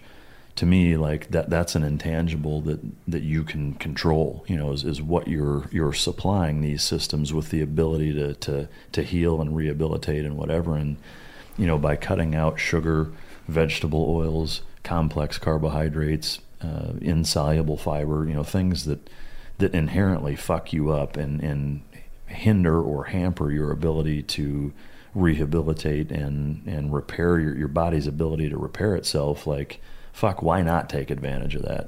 So food for thought for what it's worth. Again, it just, this certainly isn't my fucking idea. It's a couple of years of bringing some pretty interesting, way smarter than me motherfuckers on this show that I see a pattern of it all. It all comes back to, by at least maximizing your gut health and feeding your body as good as you can, which even that, is a little subjective. I mean, and there's 10 people with 11 different opinions as to what the right way to do that is. But to me, that's something that, again, like that you have control over, and I think it'd serve you well. But so I think everybody's different. Yeah. I think you should just try different modalities. Maybe somebody different. I think if you cut out bread sugar, that'll be a huge step in the right directions. Even cutting out one thing like Coke. I don't drink. I try not to drink too much Coke. Yeah. Just water all day. But I think that's kind of like why I'm telling Cairo's story. This is like not what we're used to doing, is telling stories like this. The reasons why I'm doing it is, well, number one, we're a piece of history. Cairo was great. I can talk about Cairo all day long. You want to talk about me? Well, there's better men to talk about, I feel, in the teams. I worked my ass off to get where I was. There's other guys that are great. I can talk about Cairo. If I can tell his story and bring attention to working dogs and what they can do, all working dogs, and dogs in general, even your dog at home. Yeah. Bring attention to what they can do. And then if you want to talk about brain health, and guys, like, if you're having trouble, like, reach out, or just to, like, maybe bring attention to some of these modalities, even if guys have tried them. Yeah. Keep reaching out, try different things, because it's like, well, I heard it before and I just blew it off. But then eventually it's like I heard it in the right context and I tried it and it's like, huh. Well, I think, going back to your, wanting to focus on and highlight Cairo is important. But to me, I think it's equally as important for both you and everybody to understand that, Cairo isn't Cairo without you handling him either. I know. And so you play an integral, necessary, and irremovable role from that equation. And I think, it's such an important component to understand what guys like you put themselves through, and the sacrifices that you guys make to have this type of story. And I think it's every bit as important to tell your story in conjunction with his, because again, it's inseparable. I agree. But with that reminder, back to Cairo real quick. From the time when you got out, was he still at the command? And tell his story from the time you separated from the Navy until present. It was kind of the same time. I think I was. Let me see. I mean, did he retire about the same time you it was got about. out? I had him I had him for about a year, and I was still in. So I was still going through my issues, and then. So you had him as a retired dog while you were going through all that? Yeah, and it was right there towards the end of my career. So I was going through all my medical issues. It was really good, beneficial for me to get him home, obviously. Yeah. I knew that he was being taken care of, but it was like he was getting around that age. It's time for him to retire. Do you know how old he was at that 10, point? 9. And getting him home was beneficial for me. Yeah. Like I said, dogs, great. Just having, I have Nala right here. She's always with me. Yeah. To help. I don't know. No, it's huge for sure. At that point, so you had him as you're going through. When did he start to kind of take a downturn physically and what have you? It seemed to be fairly quick. Started throwing up. Brought him in a few times, and they couldn't find anything wrong. Eventually, he just got worse and worse. The throwing up. He just kept throwing up worse and worse. And I was on a trip doing an internship at a buddy's house, another one of my very good friends. Cairo really had some trouble. I took him to just too much. It was like, all right, this is time. He started getting worse and worse and worse, and then he did something. It was like, okay, it's time. We took him into the local vet, and he ended up they had to cut him open, finding some internal issues that were wrong, and then fixed it. I guess one of his spleen had flipped over his stomach. Tried to fix that issue, get him patched up. We ended up making our way back to Virginia Beach. I went and did another trip to another buddy of mine, to his facility. His name is Josh Morton. I don't know if you know him. Mm-hmm. I went and visited him. A great guy. He's got a great place up there. But after the surgery, I was basically just babysitting Cairo. I'm like, I didn't stay long. I said, sorry, buddy, I got to go. I got to take care of him. Because it wasn't, obviously something was rough. With Lucky Land Slots, you can get lucky just about anywhere. Dearly beloved, we are gathered here today to... Has anyone seen the bride and groom? Sorry, we're here. We were getting lucky in the limo and we lost track of time. No, Lucky Land Casino, with cash prizes that add up quicker than a guest registry. In that case, I pronounce you lucky. Play for free at LuckyLandSlots.com. Daily bonuses are waiting. No purchase necessary. Void where prohibited by law. 18+. Terms and conditions apply. See website for details. Before Sarah discovered ChumbaCasino.com, she enjoyed chamomile tea. Come on, big jackpot. And being in PJs by 6. Let's go. The new fun Sarah often thinks about the old boring Sarah. Yes. And wonders if that Sarah ever really existed.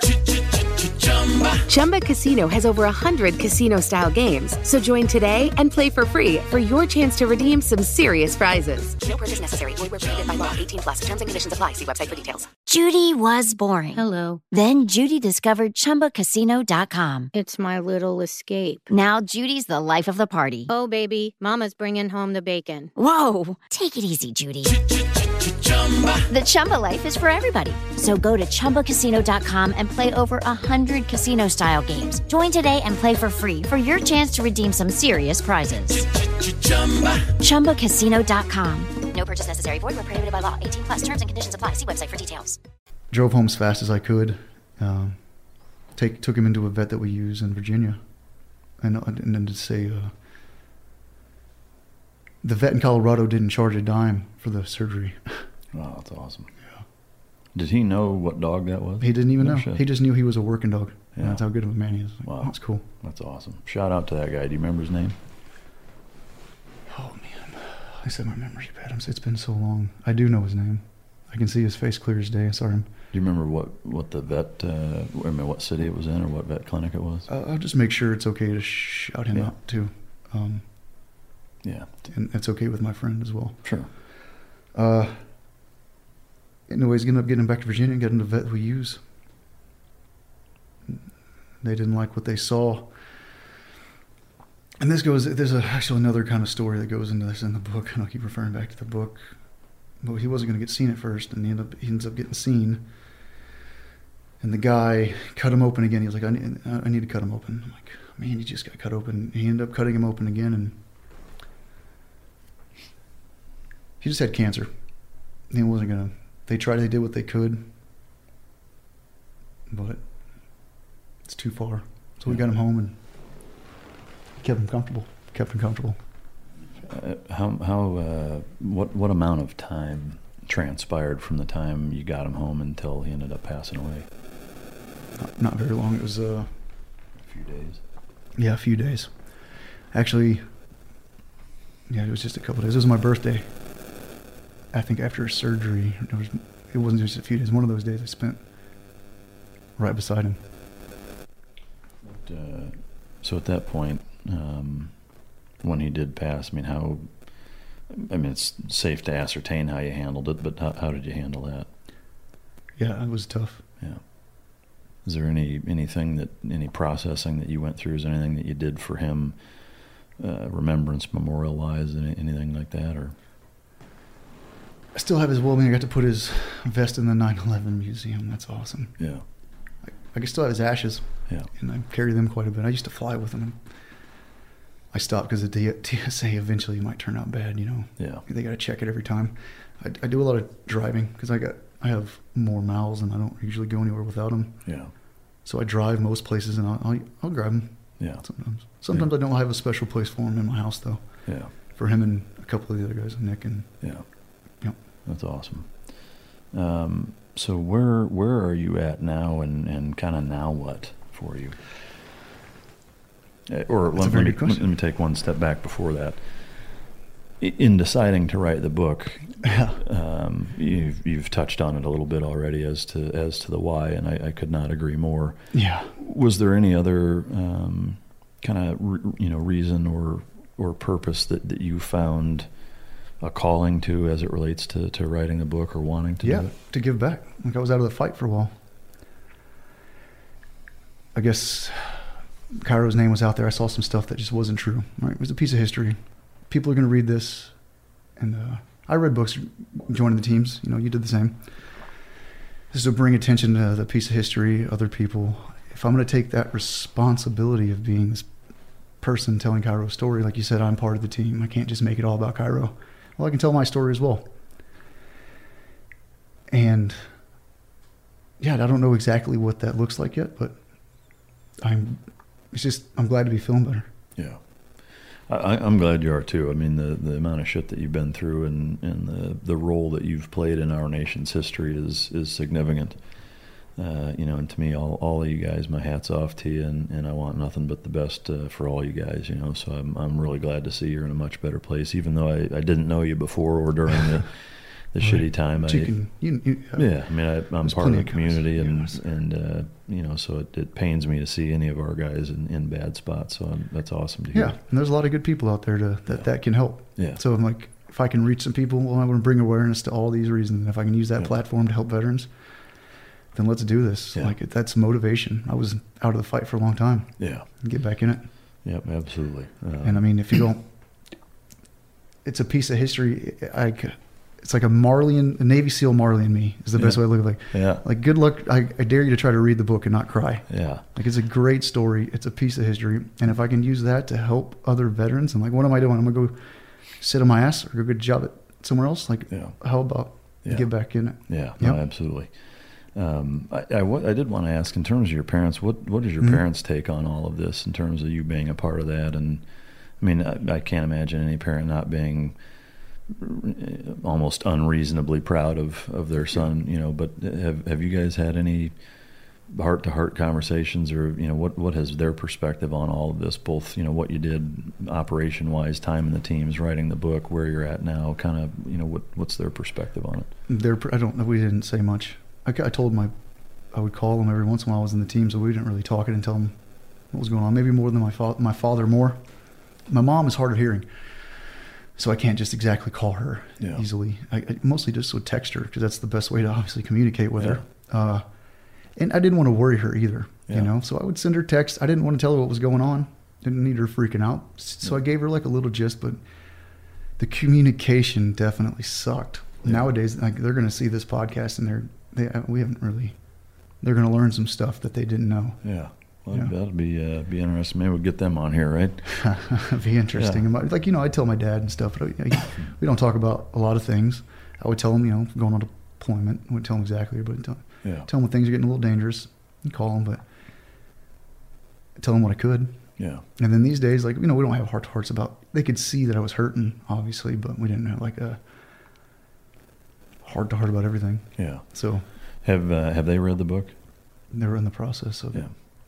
I'm looking forward to reading it as it just came out here this week, and given the circumstances of the logistics of not being able to get one, kind of hampered my ability to interview you on it a little bit. But I for sure am going to read it and looking forward to it. The book, again, is called No Ordinary Dog.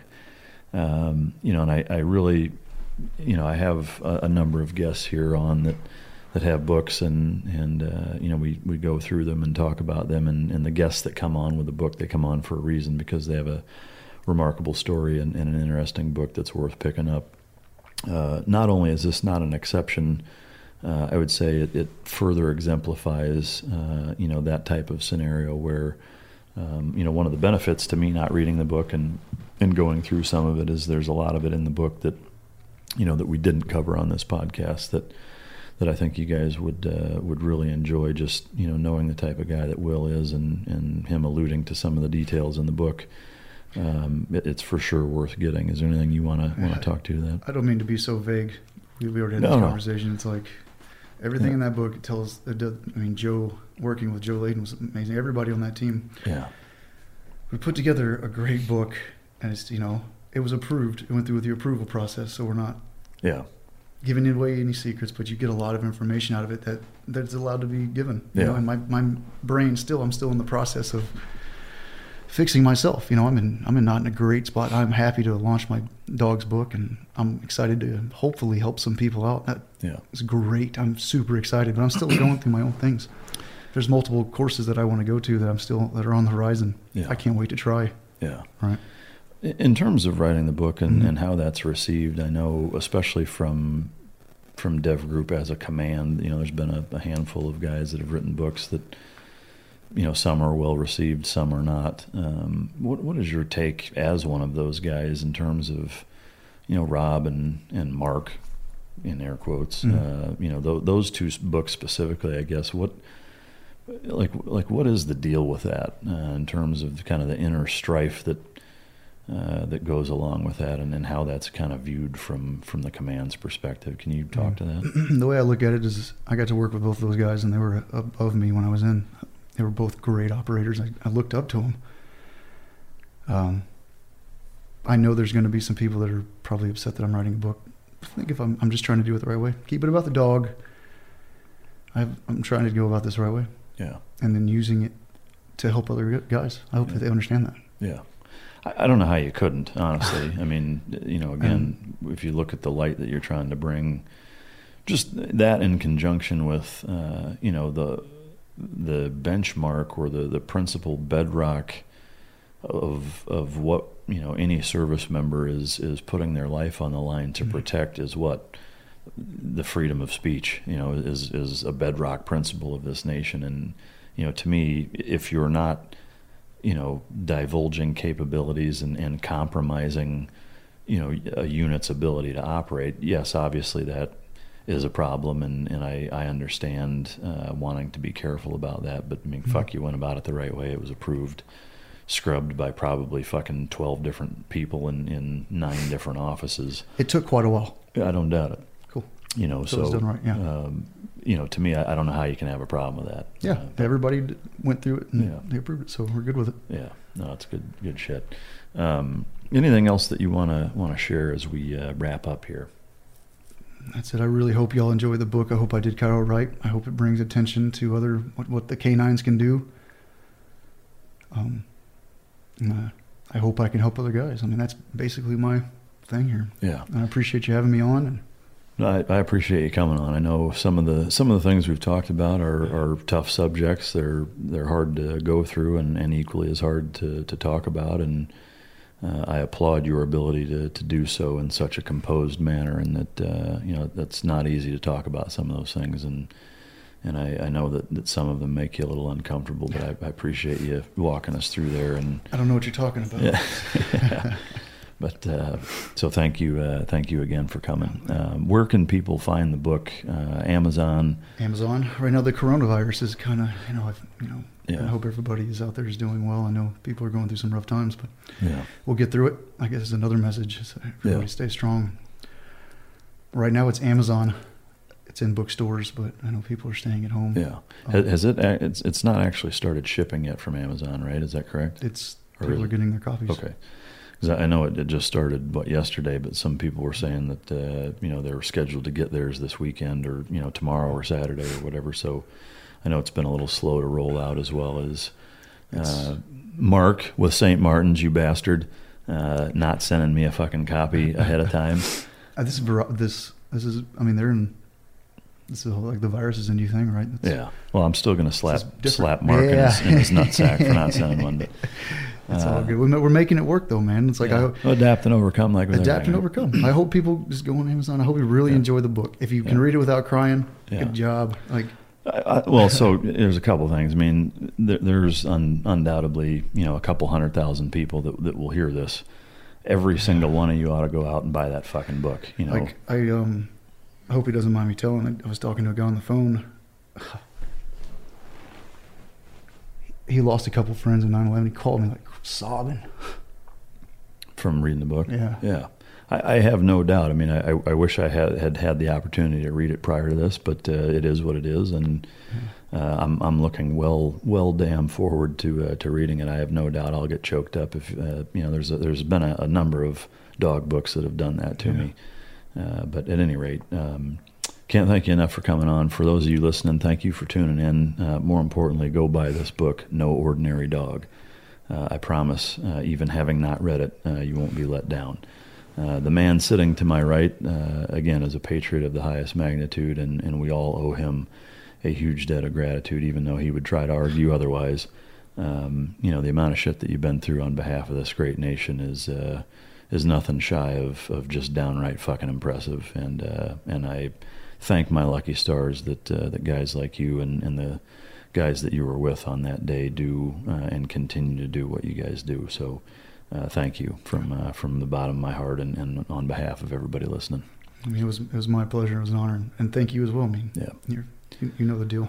But as we wrap up here, I want to take a quick minute to thank our sponsor again, Jocko Fuel and Origin Labs for the products, as well as teamdog.pet, Tricos.com for all the stuff that I have going on, as well as a quick reminder to, if you're listening, if you're watching on YouTube, subscribe to my channel, and if you're listening on iTunes, subscribe as well as leave a fucking review. All right? It helps me out by doing so just go ahead and do that while you're choking yourself. Thanks again to Will for coming on and sharing his story, and Nala for being such a good girl sitting there quiet as a 6-month-old pup. That's impressive. Yeah, she did awesome. 6 months old, and she's been sitting here by his side the whole fucking time. So. Yeah, I also read the audio book, and she sat the whole way through. Oh, it's awesome. Yeah, she's been doing good. It's amazing. Not more importantly, last but certainly not least, you, the listener. I can't thank you guys enough. No bullshit for tuning in to hear amazing stories such as Will's and going out and picking his book up. Wink, wink. And appreciate all your guys' support. Look forward to bringing you more episodes down the pipe here. And until next time, this is Mic Drop.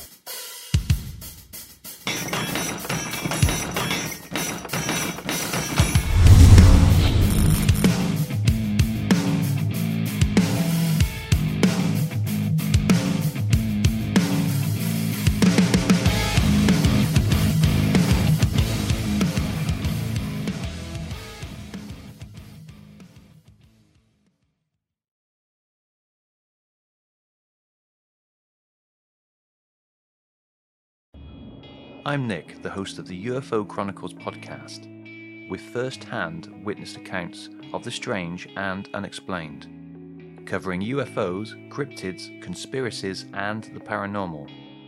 Real people, real encounters.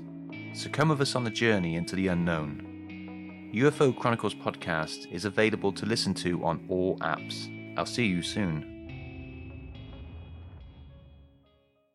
The Bigger Pockets portfolio of podcasts are worthy of your investment. We're having a real conversation as real estate investors. New episodes available every day. It's important to buy where it makes money and not necessarily where you want to travel to. Bigger Pockets, On the Market, Rookie Real Estate, or Money Podcast. The purpose of flipping is to create more cash so then you can reinvest into other types of properties. The Bigger Pockets Podcast, on YouTube or wherever you listen.